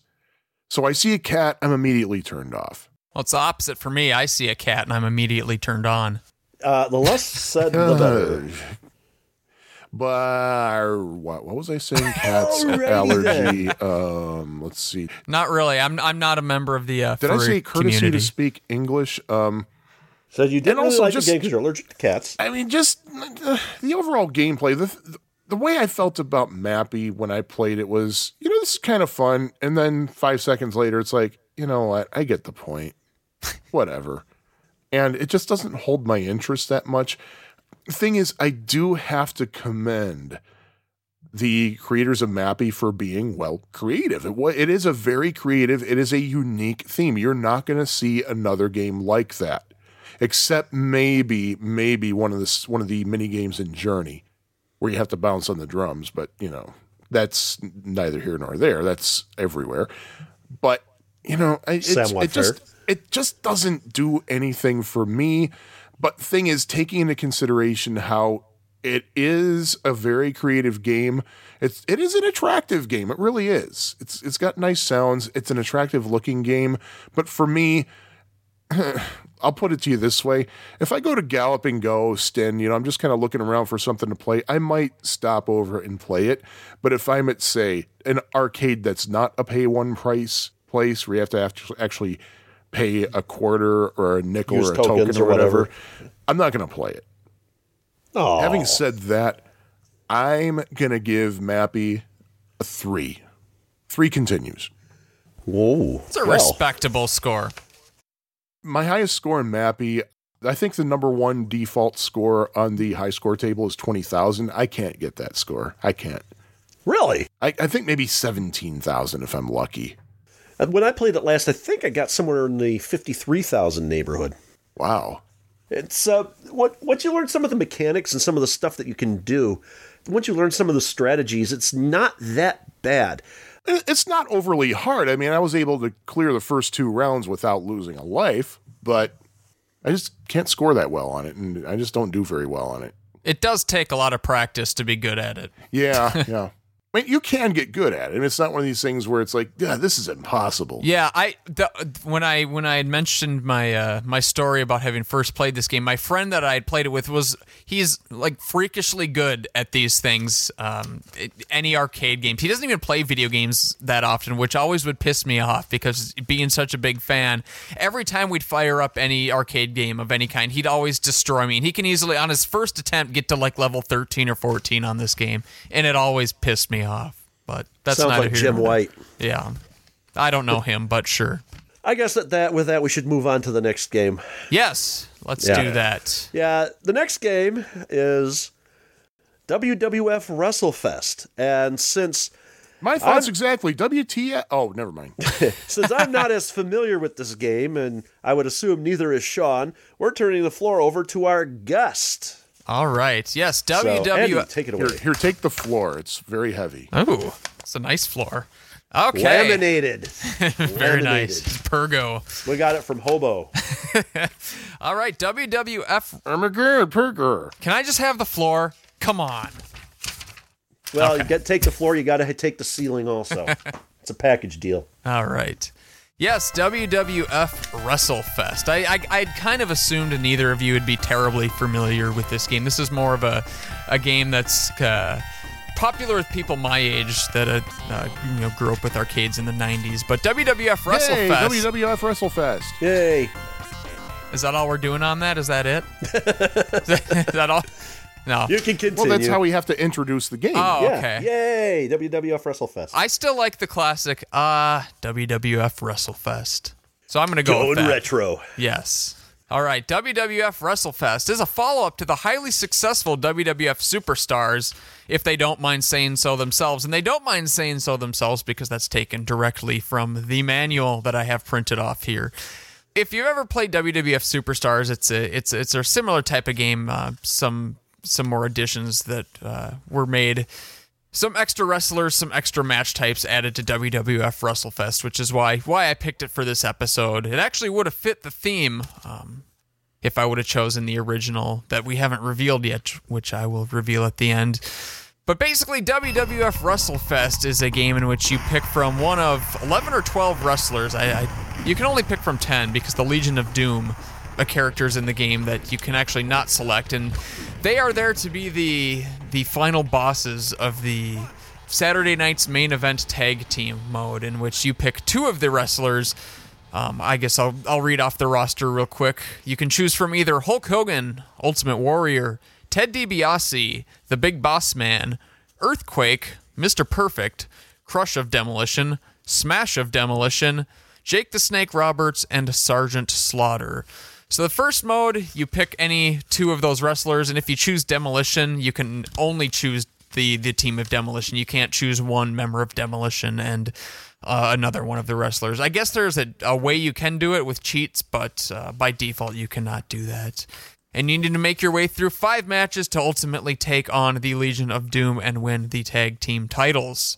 In the other mode, the Royal Rumble mode, you basically just have to outlast the rest of the roster and survive till the end, and you can either eliminate your opponents by pinning them, submitting them, or throwing them over the top rope, which differs from the real-world Royal Rumble rules where opponents can only be eliminated by being thrown over the top rope. So those are the 2 main gameplay modes. There are no one-on-one modes in this game, just the Royal Rumble and the tag team mode. So I guess with that, I don't. There really isn't a ton to say about the game other than that, as far as trivia or anything. There are 4 different difficulties: normal, easy, difficult, and most difficult. The normal mode I actually found to be fairly reasonable difficulty, especially for an arcade game like this of the time, because, of course, beat-em-up games were very popular at the time, and this kind of sort of falls within that realm. It's not quite a beat-em-up game, but it's not quite your traditional fighting game either. It kind of lies somewhere in between.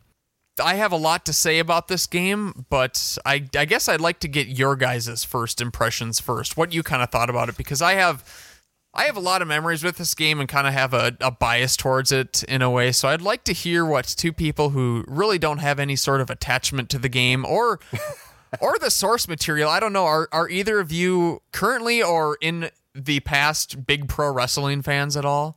Well, I got into WWF for a short time back in the 80s, back when they had the WWF Superstars cartoon. Yes. And I remember watching some matches. I was into it for maybe about 2 years, and I'm like, meh. I do actually recall seeing the arcade game way back then, but I'm just not a huge sports game player. Professional wrestling is not a sport. How dare you, sir? Why do you think it's called WWE now, World Wrestling Entertainment? Well, all I'm going to say la la la la la la la is it's still real to me, damn it. I never really played too much in the way of sports games. There are obviously some exceptions, especially if you consider car racing a sport. It's not a sport. It's driving in a damn circle. Okay, George Carlin. The only sports games I really played for the most part were track and field, hyper sports. I guess you could consider Boot Camp a sports game, and Atari Football, which is one I desperately want to talk about because that's a great classic football game. Football. Yeah, I don't like football at all, and I love that game. But we'll save that. I don't know if there's a whole lot to talk about with that game, but it's a great game. But I've seen this game, but I just never played it because it just didn't really pique my interest that much. I would always go for the shoot 'em ups or for Mappy, and it was just not my thing. I didn't really start playing it for the first time until we put to our friends over at what the hell's the name of your show? Oh yeah, Super Podcast Brothers. That sounds right. About giving us some ideas for a theme for this show. Actually, we let you guys select the games and create the theme, and actually, you're pretty much, this is pretty much all you. Yeah. You didn't even tell Tim what the theme is. Nope. Yeah, thanks a lot. I'm apologizing for Tim. Going into business for myself. I'm giving voice to those without a voice. Almost literally. And, yeah. Very nice. So, I don't know. I really want to like it, but it just seems to me that one thing me and Sean aren't huge on are games that are like quarter munchers. Yeah. To me, I mean, we've had some difference of opinion. I remember when we talked about Terminator 2 Judgment Day. That's the first thing I thought of when you brought that up, because I remember you having very different opinions of that game in some ways. Yeah, because I didn't mind the continue feature that much because the game was telling a story, even though you probably saw it in the movie theater, but it was still telling a story, and it had a plot and it had a progression, and I didn't mind paying more to see more of what the story, how the story unfolds, versus continues for games like Dig Dug, which was one of the earliest games to have a continue. I think we mentioned that it wasn't the first. I thought it was the first, but it wasn't. But it was one of the earliest, and there's no real reason for a continue in games like that. And this game, I don't know. It just almost seems Now, I didn't change any of the settings. I just left everything default, at the default difficulty. And it just seemed to me that it was, especially in Royal Rumble mode, it was really, really difficult to do anything unless you kept pumping credit after credit after credit after credit into it. And that kind of hampered my enjoyment of the game. Sure. Yeah, I really don't know if this is one I will be coming back to, maybe out of curiosity or out of, I don't know, masochism.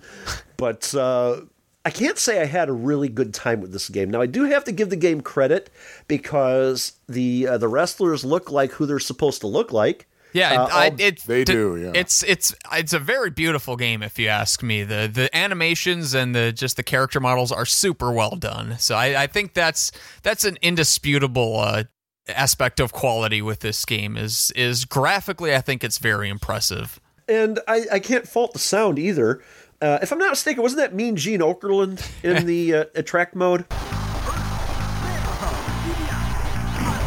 Yes, it is. And he did lend some voice to it. I actually did have the name of the person that did the announcing in the game too. It was Mike McGurk. That's it. And his voice is in the game. They've got like two different models of the characters. They have actual motion capture, like in the attract mode. Maybe not motion capture, but digitized images of the actual wrestlers in the attract mode.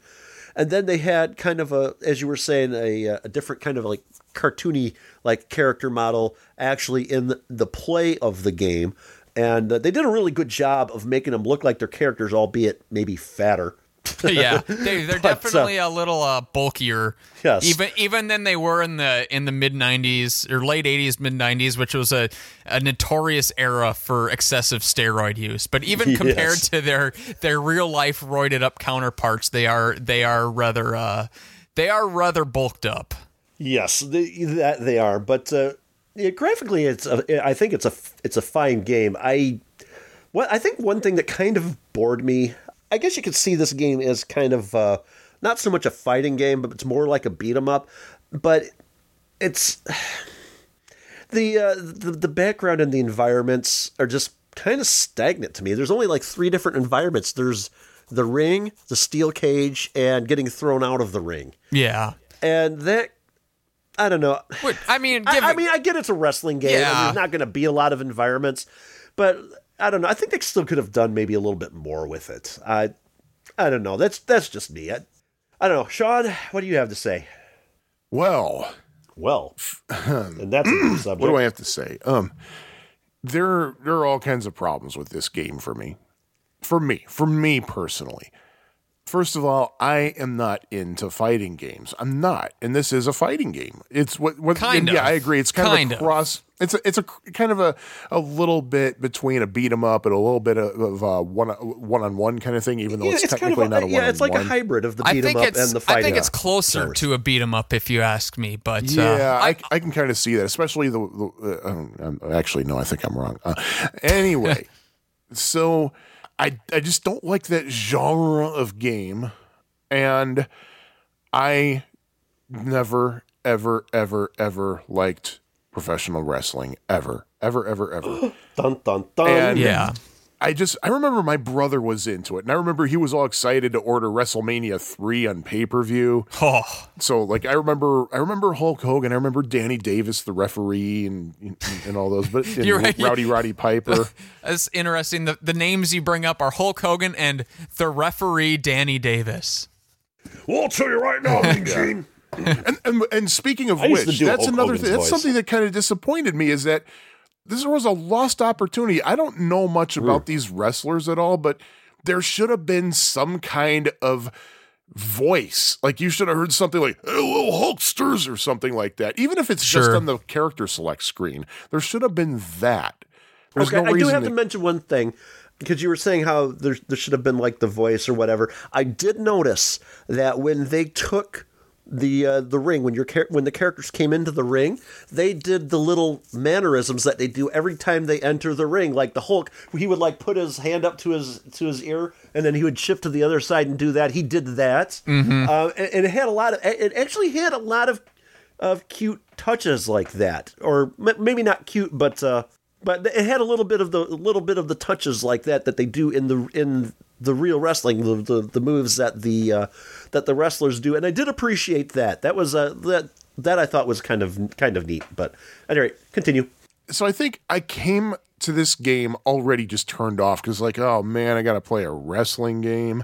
And I know it's going to be kind of like one of these sort of a one-on-one fighting game in a way, maybe a beat 'em up, which also kind of turned me off. I mean, yeah, graphically it is a very nice looking game. It's a very nice looking game. And when this game came out, it was 1991, I think, and that was right around the time when both arcade games and home console games, when sounds were kind of getting, the sound isn't good in this because it sounds kind of like distorted harpsichord, like how back in the 80s when you have like really nice booming sounds, booming explosions and nice bass and all this. Here it's like ding ding ding ding ding ding ding ding ding ding, and it's like the music is like that and it's constant. I'm not one for constant music, so and this is something else that I've found. This is very common in many, many games of this type. I was able to figure out, okay, so here I could just use the joystick. I can move around. And I was playing this on my GPD XD because I couldn't make it to Galloping Ghost, who does have this game, since we decided to cover it. But I was able to figure out what does what. Okay, if I push button A, this does that. If I push button B, this does it. So all I got to do is keep doing this and I can beat somebody up. No, I can't, because as soon as I get in there, somebody grabs me and body slams me, bends me in half. And it's like, come on, really? So, yeah, you know what I'm talking about? You know. Yeah, I guess I'll kind of go into why I like this game so much. Well, you just do that. Yeah, obviously having a love for professional wrestling and having liked it so much as a kid, that really does help the enjoyment of the game. Yeah. And having that already built-in affinity for the source material does enhance my enjoyment. But that said, when I actually went and played this for this episode, it's probably been 20 years since I actually played this in the arcade, and to be honest, I have no idea where I originally played this. I was so young, and it's just a distant memory at this point. But I actually ended up liking it a lot more than I thought it would. And like I said, it's kind of a hybrid beat 'em up and fighting game.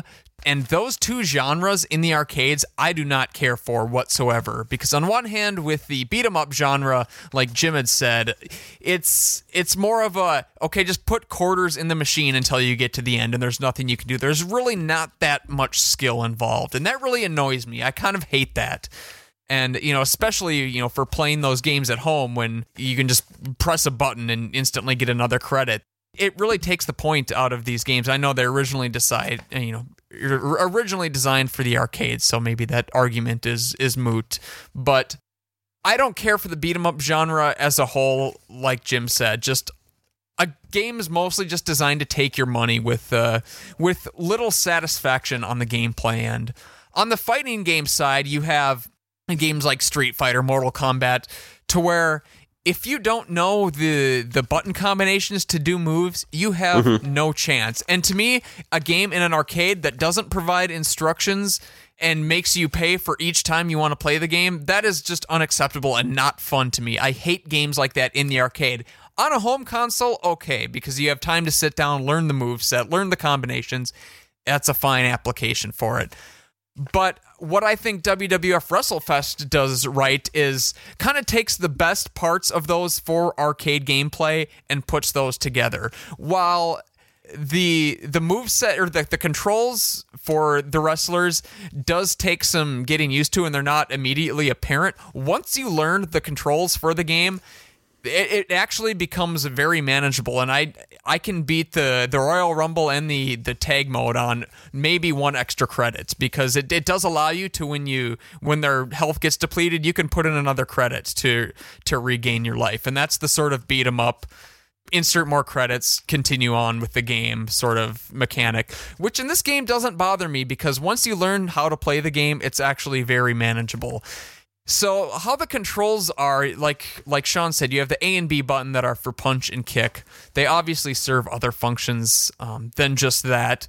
So the A button, which is the punch button, you can also use that to grapple. And when you get into a grappling state, it is kind of a dice roll sort of thing, depending on your wrestler stats and your health level. So there is an element of luck and chance to this aspect of the game, but I think the way it's balanced is actually just fine, and it actually makes for a game that, even if you haven't played it a lot and you're, maybe joining your friend who has played it before, it allows you to jump in pretty easily and compete.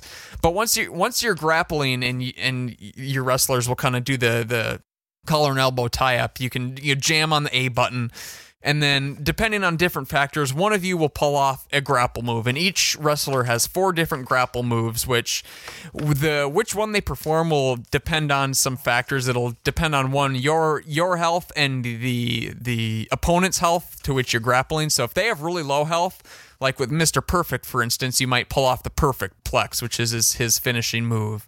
I was going to ask, there are like special moves you can do. Yeah, and a lot of them are like that. They're grapple moves to where once your enemy, and you don't, I guess you do see do you? I guess if you're playing a computer, I don't remember if you see the enemy's health or not. I was too busy. No, you don't. You don't see the enemy's health, and that's one of my complaints about this game, because you can just keep hitting them, and you don't know exactly what damage you're doing to them. And I really think that is, in my opinion, the biggest flaw in this game. There is a visual indicator, though, to when their health is low. When they are down on the mat, if they are laying diagonally, that means their life is at the point where you're probably going to pin them.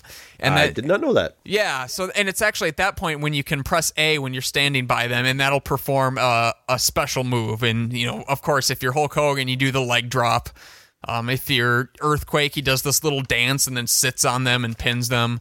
So only a few wrestlers have a really cool special move like that, but they all have something to where you can, once they're laying diagonal, you can do a finishing sort of move and go for the pin. A few things I do like about this game. I do like that you can climb up on the turnbuckles and jump on the opponent wrestler if they're like laying down on the ground. And I do like how if you get thrown out of the ring, you can pick up like chairs and stuff and hit the other guys. Yeah, you can pick up the ring steps and the TV monitors, which is a commonplace wrestling foreign object. You have, once you're thrown out of the ring, you have a time limit before you have to get back into the ring. I never stayed out long enough to see what happens when the timer runs down, but I do like those few touches. Those are nice, but like I said, the thing of not having a health meter kind of is the biggest flaw in this game. One thing we did forget to mention is, at least I don't remember it being mentioned, is that this is a multiplayer game. You can have up to 4 people at one time to play this. Yes. And I have not gotten opportunity to play this with more than one person. I would actually like to do that. Yeah, I'm going to say it right here. I'm not going to rate this game because of my limited experience with it. I just don't think it's fair to judge this game on only having played it 10 times over the last couple of weeks. So I'm not going to rate this game. I'm just throwing that out there. Okay. That's what I did with Fix-It Felix Jr. I did the same thing. I'm just you did that because it wasn't a real. That's different game. Too. But I really don't have the experience with this game. Sure. But then again, I rated Tinkle Pit. Yes, you did. So just rate the damn game. So are you saying this is worse than Tinkle Pit? Hey, Tinkle Pit is our Werewolf the Last Warrior. It's true. Good. It's true. Oh, by the way, I've had my phone for a little over a month, and already it auto-corrects Tinkle Pit with the capitalization. Really? Yeah. Nice. Very nice. Okay, well, I guess I'll rate it when we get to it. But there are just a few more things I wanted to bring up about the game. I was talking about the controls, and what I like about this game is that, and going back to what I was saying about the brawl or the beat 'em up and fighting games, I don't like how even like I mentioned with the having to learn the button combinations in fighting games. Even when you learn it for one character, for another character, they're a complete other set. But in this game, although each wrestler has different moves, it's kind of like a game like, this is kind of going to be a ridiculous comparison, but like Smash Brothers, to where you can kind of expect what a certain button combination, what type of move it's going to do, but each character has different moves. But that way you don't have to relearn to play the game with a certain character in a way, and that's how it is with this game. And I like that. I like how knowing the basic control set allows you to play with any of the characters, even though some of them have different stats and they have slightly different move sets. You can jump into a game and play with any character and know what you're doing. So I like how it cuts that aspect of arcade fighting games to where they all have different button combinations for their moves. Also takes out the complete sense of chance and luck. I guess, I don't know if that's the best way to describe it, with beat-em-up games to where you just kind of feel like you're going through the motions and pumping in quarters. There is enough of, once you learn the controls, there is enough of a skill to improve at the game and feel like you're actually getting better and making a difference in your performance other than just, well, I got to put more quarters in. And I get that the first impression of the game might not have you believe that, but once I really dug into the game and learned how to play it and learned the rules of the game and the controls, I did feel like I could actually get good enough to this game to beat it on one credit, which really isn't the case with most beat-em-up games. And while it does, like I said, it does have that little bit of luck and chance with the grapple system, that you're not always going to land a move when you grapple your opponents. I do think that balances the game quite well and makes it actually feel like a pro wrestling match, to where it's kind of a back and forth. Rarely in a pro wrestling match do you get a match that's all one opponent getting an offense. It kind of has a back and forth and has a flow to it. And it even adds in little touches, like if you're a partner in the tag team mode is standing on the apron for long enough, you'll see up in the corner it'll flash power up, which means you can tag them in, and for a brief period of time they will win every grapple they get, and their offense will be slightly increased in terms of how much damage they do, which kind of reflects the hot tag in wrestling, to where, you know, the good guy's getting beaten down and trying to get a tag, and when he finally gets his tag to his partner and they go crazy and, you know, beat everybody up. I think it really captures the essence of a pro wrestling match, as stupid as it is. As you know, I've said I'm a big wrestling fan, but it is a very stupid, juvenile form of entertainment, and I accept and embrace that about it. But I think this arcade game captures the essence of wrestling very well. I could see that, actually. I think you are right on that. I think it does capture that. I'm having a hard time with this game, though. But it's just, I didn't notice the power up thing because I'm a novice at this game, and I just haven't really played it enough to, you know, uncover a lot of like secrets and that sort of thing. But sure, I'll give you that. It captures the atmosphere. Yeah. Of wrestling quite nicely. And like I said, I think the fact that I do like wrestling and this period of wrestling too, the late 80s, early 90s so much, that definitely does enhance my enjoyment. I maybe wouldn't be so enthusiastic for it if I didn't already care about the characters and the medium that the game is trying to reflect. So that definitely does help. I get that this probably isn't a game for everybody, and anybody that says they don't like it, I'm not going to argue with them, because it's definitely tuned for a certain audience, of which I am part. But yeah, I really enjoyed. I actually expected that this is the one I would play far less than Mappy in preparation, but it went the exact opposite way. Once I dug into the game and learned how to play it, I had a blast with WrestleFest. So I normally would say the first time we played this game, or whatever. And honestly, the first time I ever played it was actually in MAME. Me too. Like 2 weeks ago. But I do remember seeing it in the arcades circa 1991, once again at the Aladdin's Castle, Louis Joliet Mall. And this was one of the games that was on the left side of the arcade. Go figure. I never played it. Yeah. So maybe they just did it for you. They knew what you would like and what you wouldn't. I know there had to have been games on the left-hand side of that arcade that I played, but I just can't remember any of them other than Smash TV. I don't remember all what they had over there. I mean, because Zaxxon, Super Zaxxon, Firefox, Star Rider, Mappy, Bega's Battle, Robotron, Joust, they were all along the right-hand wall. Dragon's Lair, Space Ace, Dragon's Lair 2, Time Warp, those were all along the right-hand wall. All of the big showcase games, like I said, were in the middle kind of like cluster of games. But that's weird. I don't remember playing any game on the left. Hell, I played the Trivial Pursuit arcade game quite a bit, and that was on the right-hand side of the arcade as well.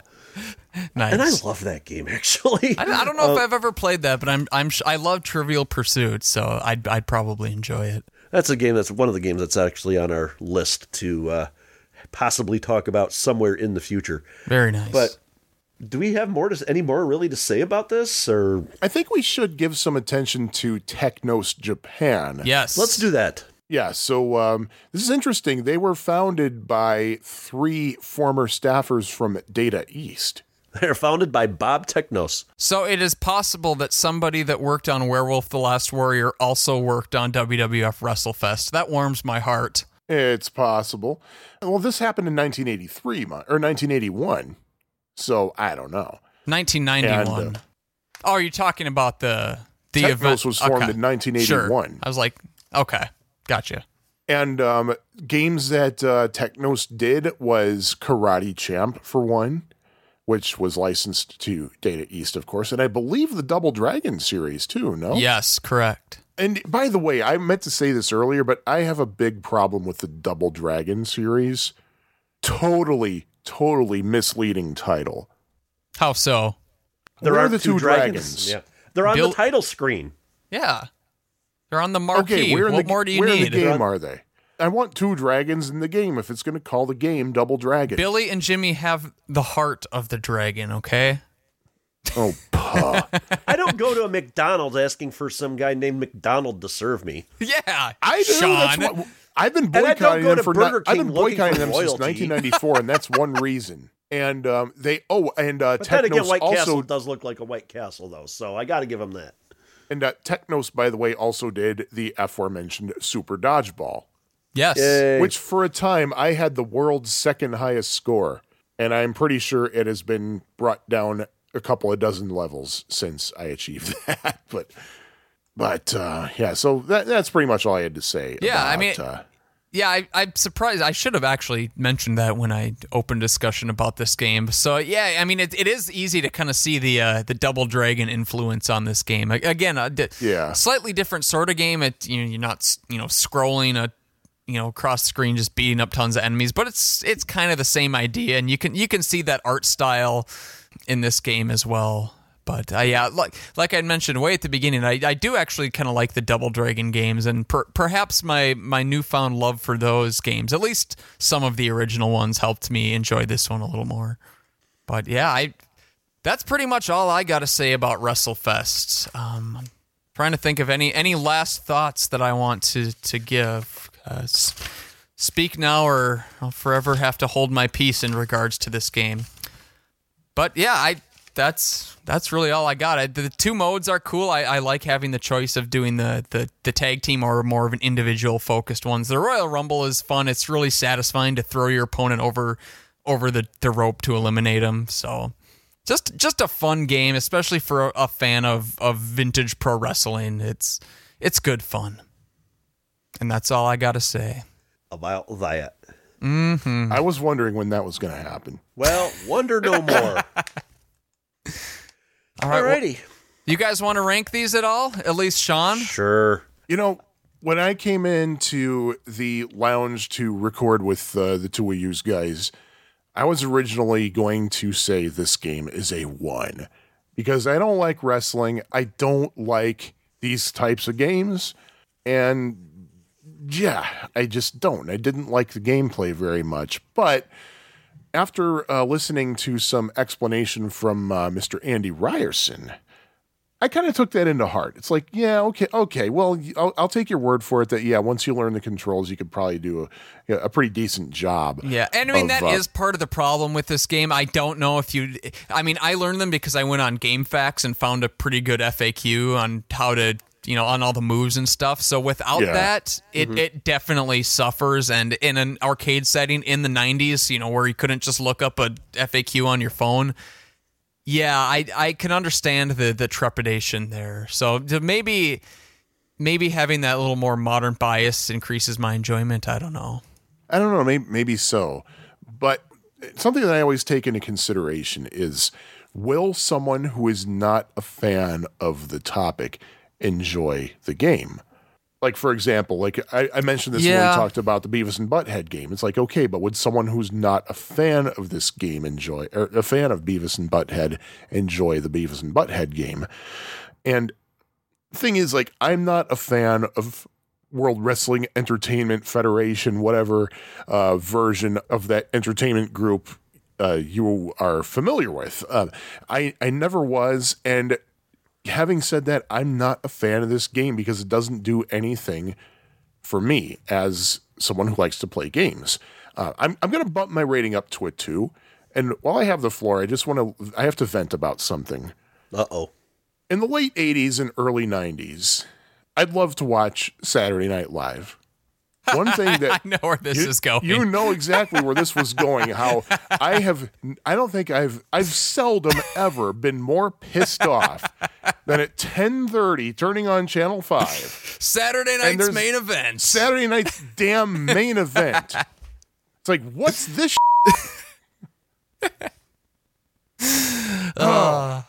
Yeah, I guess I can understand that.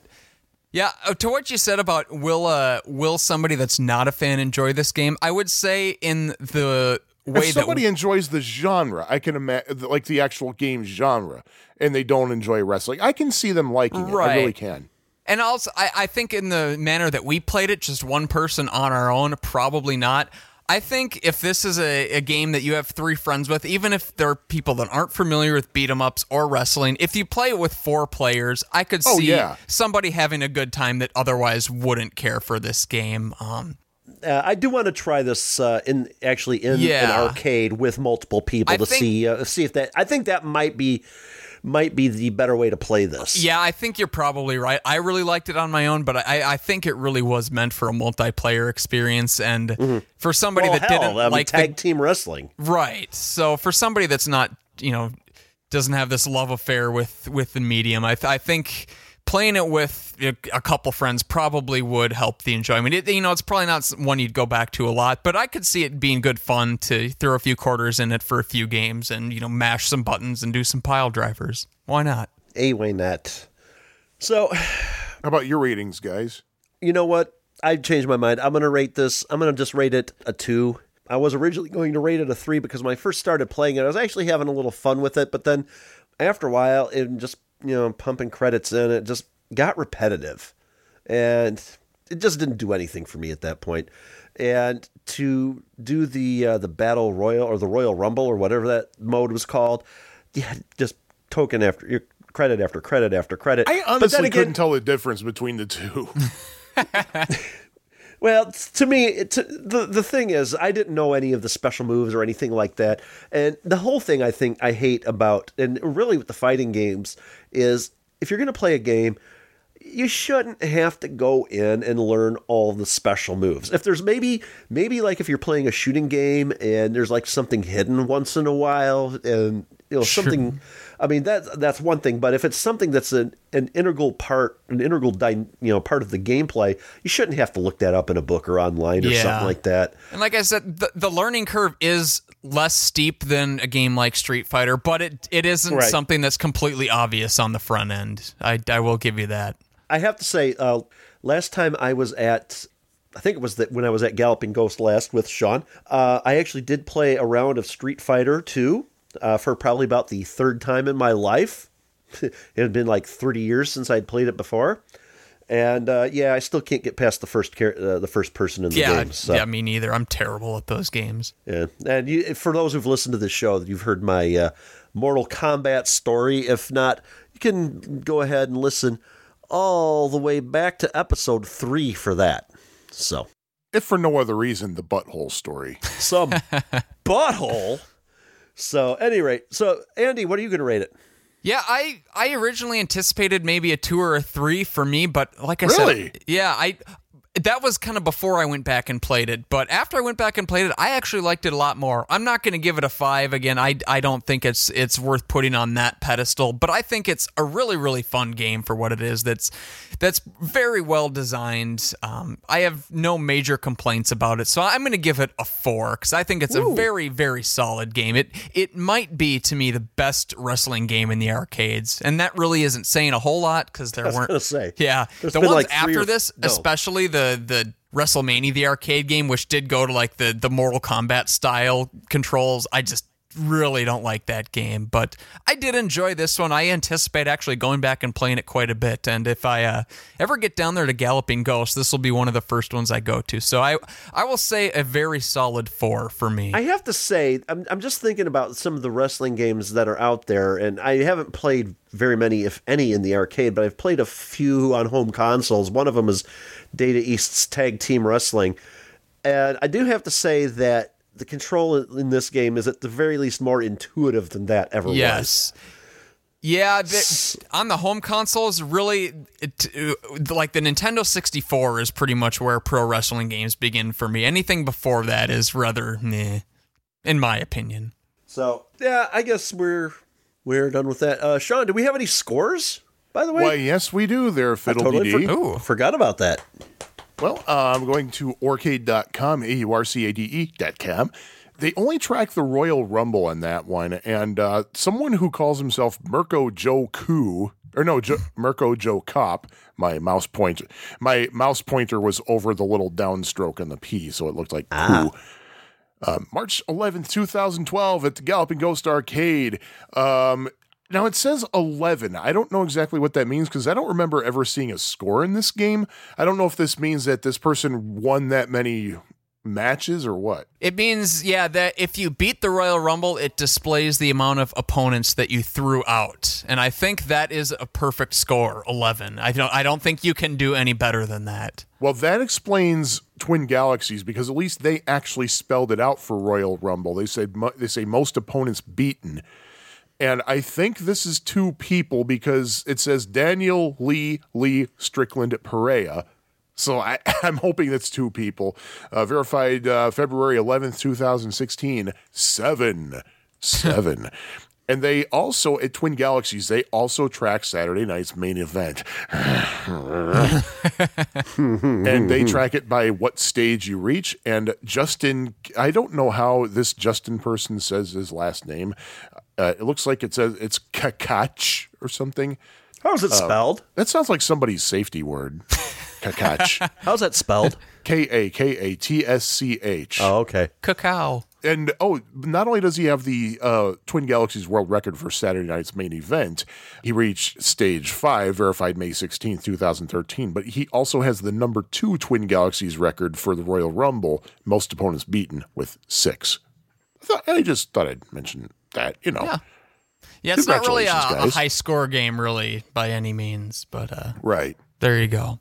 Right, well, should I reveal the theme, or is there anything else you want to get to before that? I heard it revealed already. It's games that have the letter A in the title. Well, I mean, technically, any better guesses than that? It's games that you played in an arcade that was once located next door to the Electric Fetus. Possibly, but no. Actually, no, I've never played games Mappy. that use a monitor, a CRT monitor. No. They have a joystick? Also true, but no. The theme for this episode is games that feature policemen as playable characters. Clever. Tricky.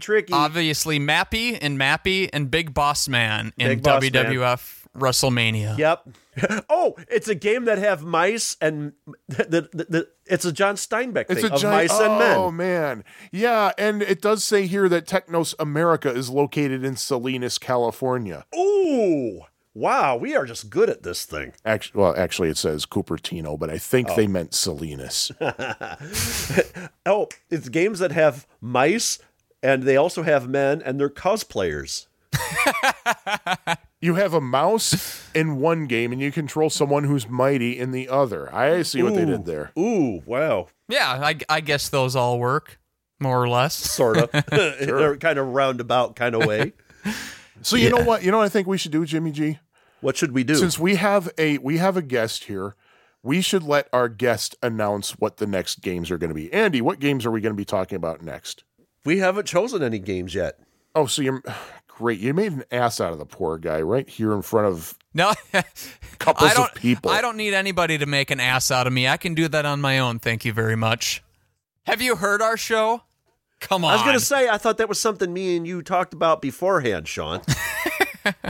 So, Andy, since you're our guest, do you want to announce the games for our next episode, even though you're going to have nothing to do with them whatsoever? I would love to, yes. If I were just to be informed what they are, I will gladly do that.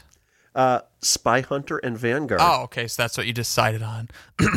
For the next episode of the Pie Factory podcast, the titles that will be being discussed are Spy Hunter and Vanguard. Ooh. Yay! Spy Hunter and Vanguard. Ooh, what could the theme ever be? Tune into Pie Factory Podcast episode 48 and find out. This is episode 47 we're doing, right? No, we're doing 48 now.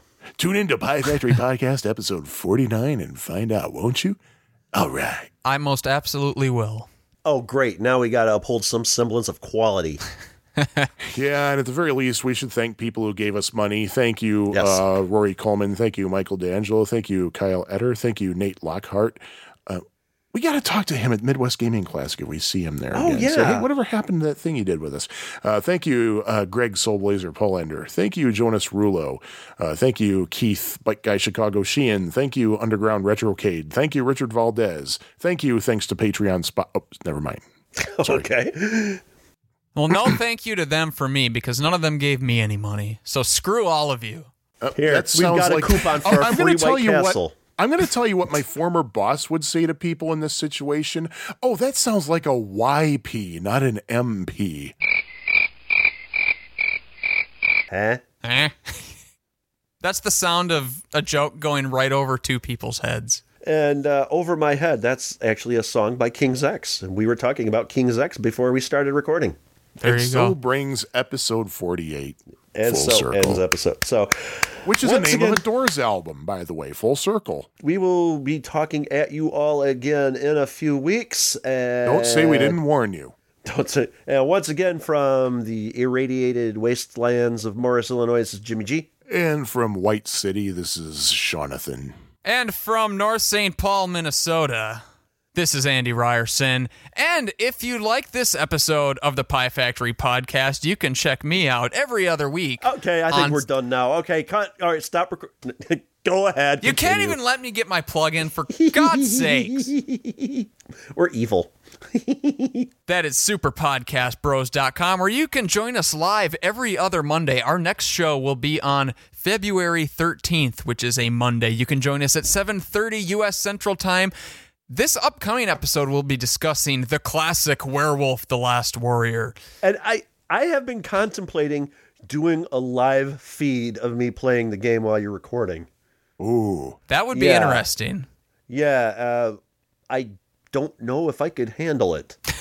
I know I can't. That game is, like you said, that's very much the Tinkle Pit of our show. It just kind of become the mascot. February 13th. Wow, that's 2 days after the Atari 7800 Homebrew podcast that discusses Frenzy. Yes. Ooh. I very So much what look a forward to coincidence. that. Yes. Oh, what a coinky dink. Alrighty, so we'll talk to y'all later. Bye-bye. Salad spoons. This episode of the Pie Factory podcast was edited and produced by Hyde St. Pierre. Opening and closing theme is The Happy L, composed by Sean Courtney. Love theme from Addenda and Errata was composed by Jim Goebel. Follow the Pie Factory podcast online via Facebook, on Twitter at Pie Factory PFP, or on piefactorypodcast.com. Support the show at patreon.com/piefactorypodcast. Alrighty, so let's... All right, so Hyde's got to drop in the love theme from Addenda and Errata. Addenda and errata. Addenda and errata. Addenda and errata. Not anymore, he doesn't. I got you covered. Alrighty, This might violate his union rules. But That's true. Just saying. I wouldn't want to do that. Got to keep the man employed. yeah, I didn't know that audio engineers have a union, but they do. They have all kinds of weird rules. But anyway. Yeah. When I have to edit Tim and I's together, I just have this kind of slate recording where everything's on there that I can sync up to, and that works. That sounds like something you would do to somebody. I'm going to Timonize you.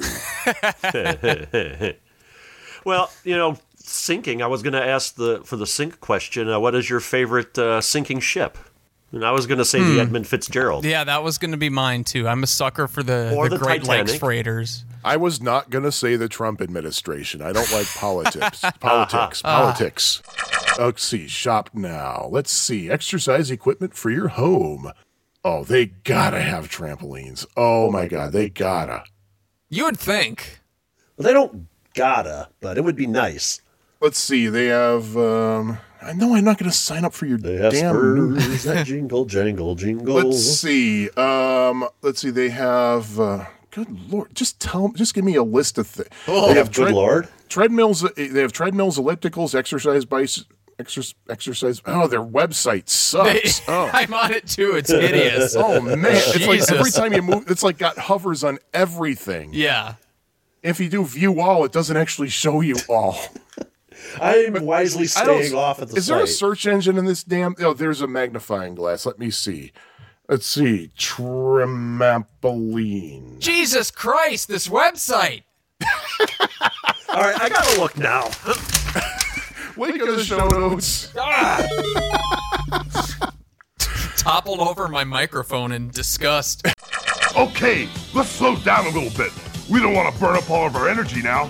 We got a lot more to do if we want to get ourselves into shape. We got some serious hanging and banging ahead of us, but we still got to stretch first.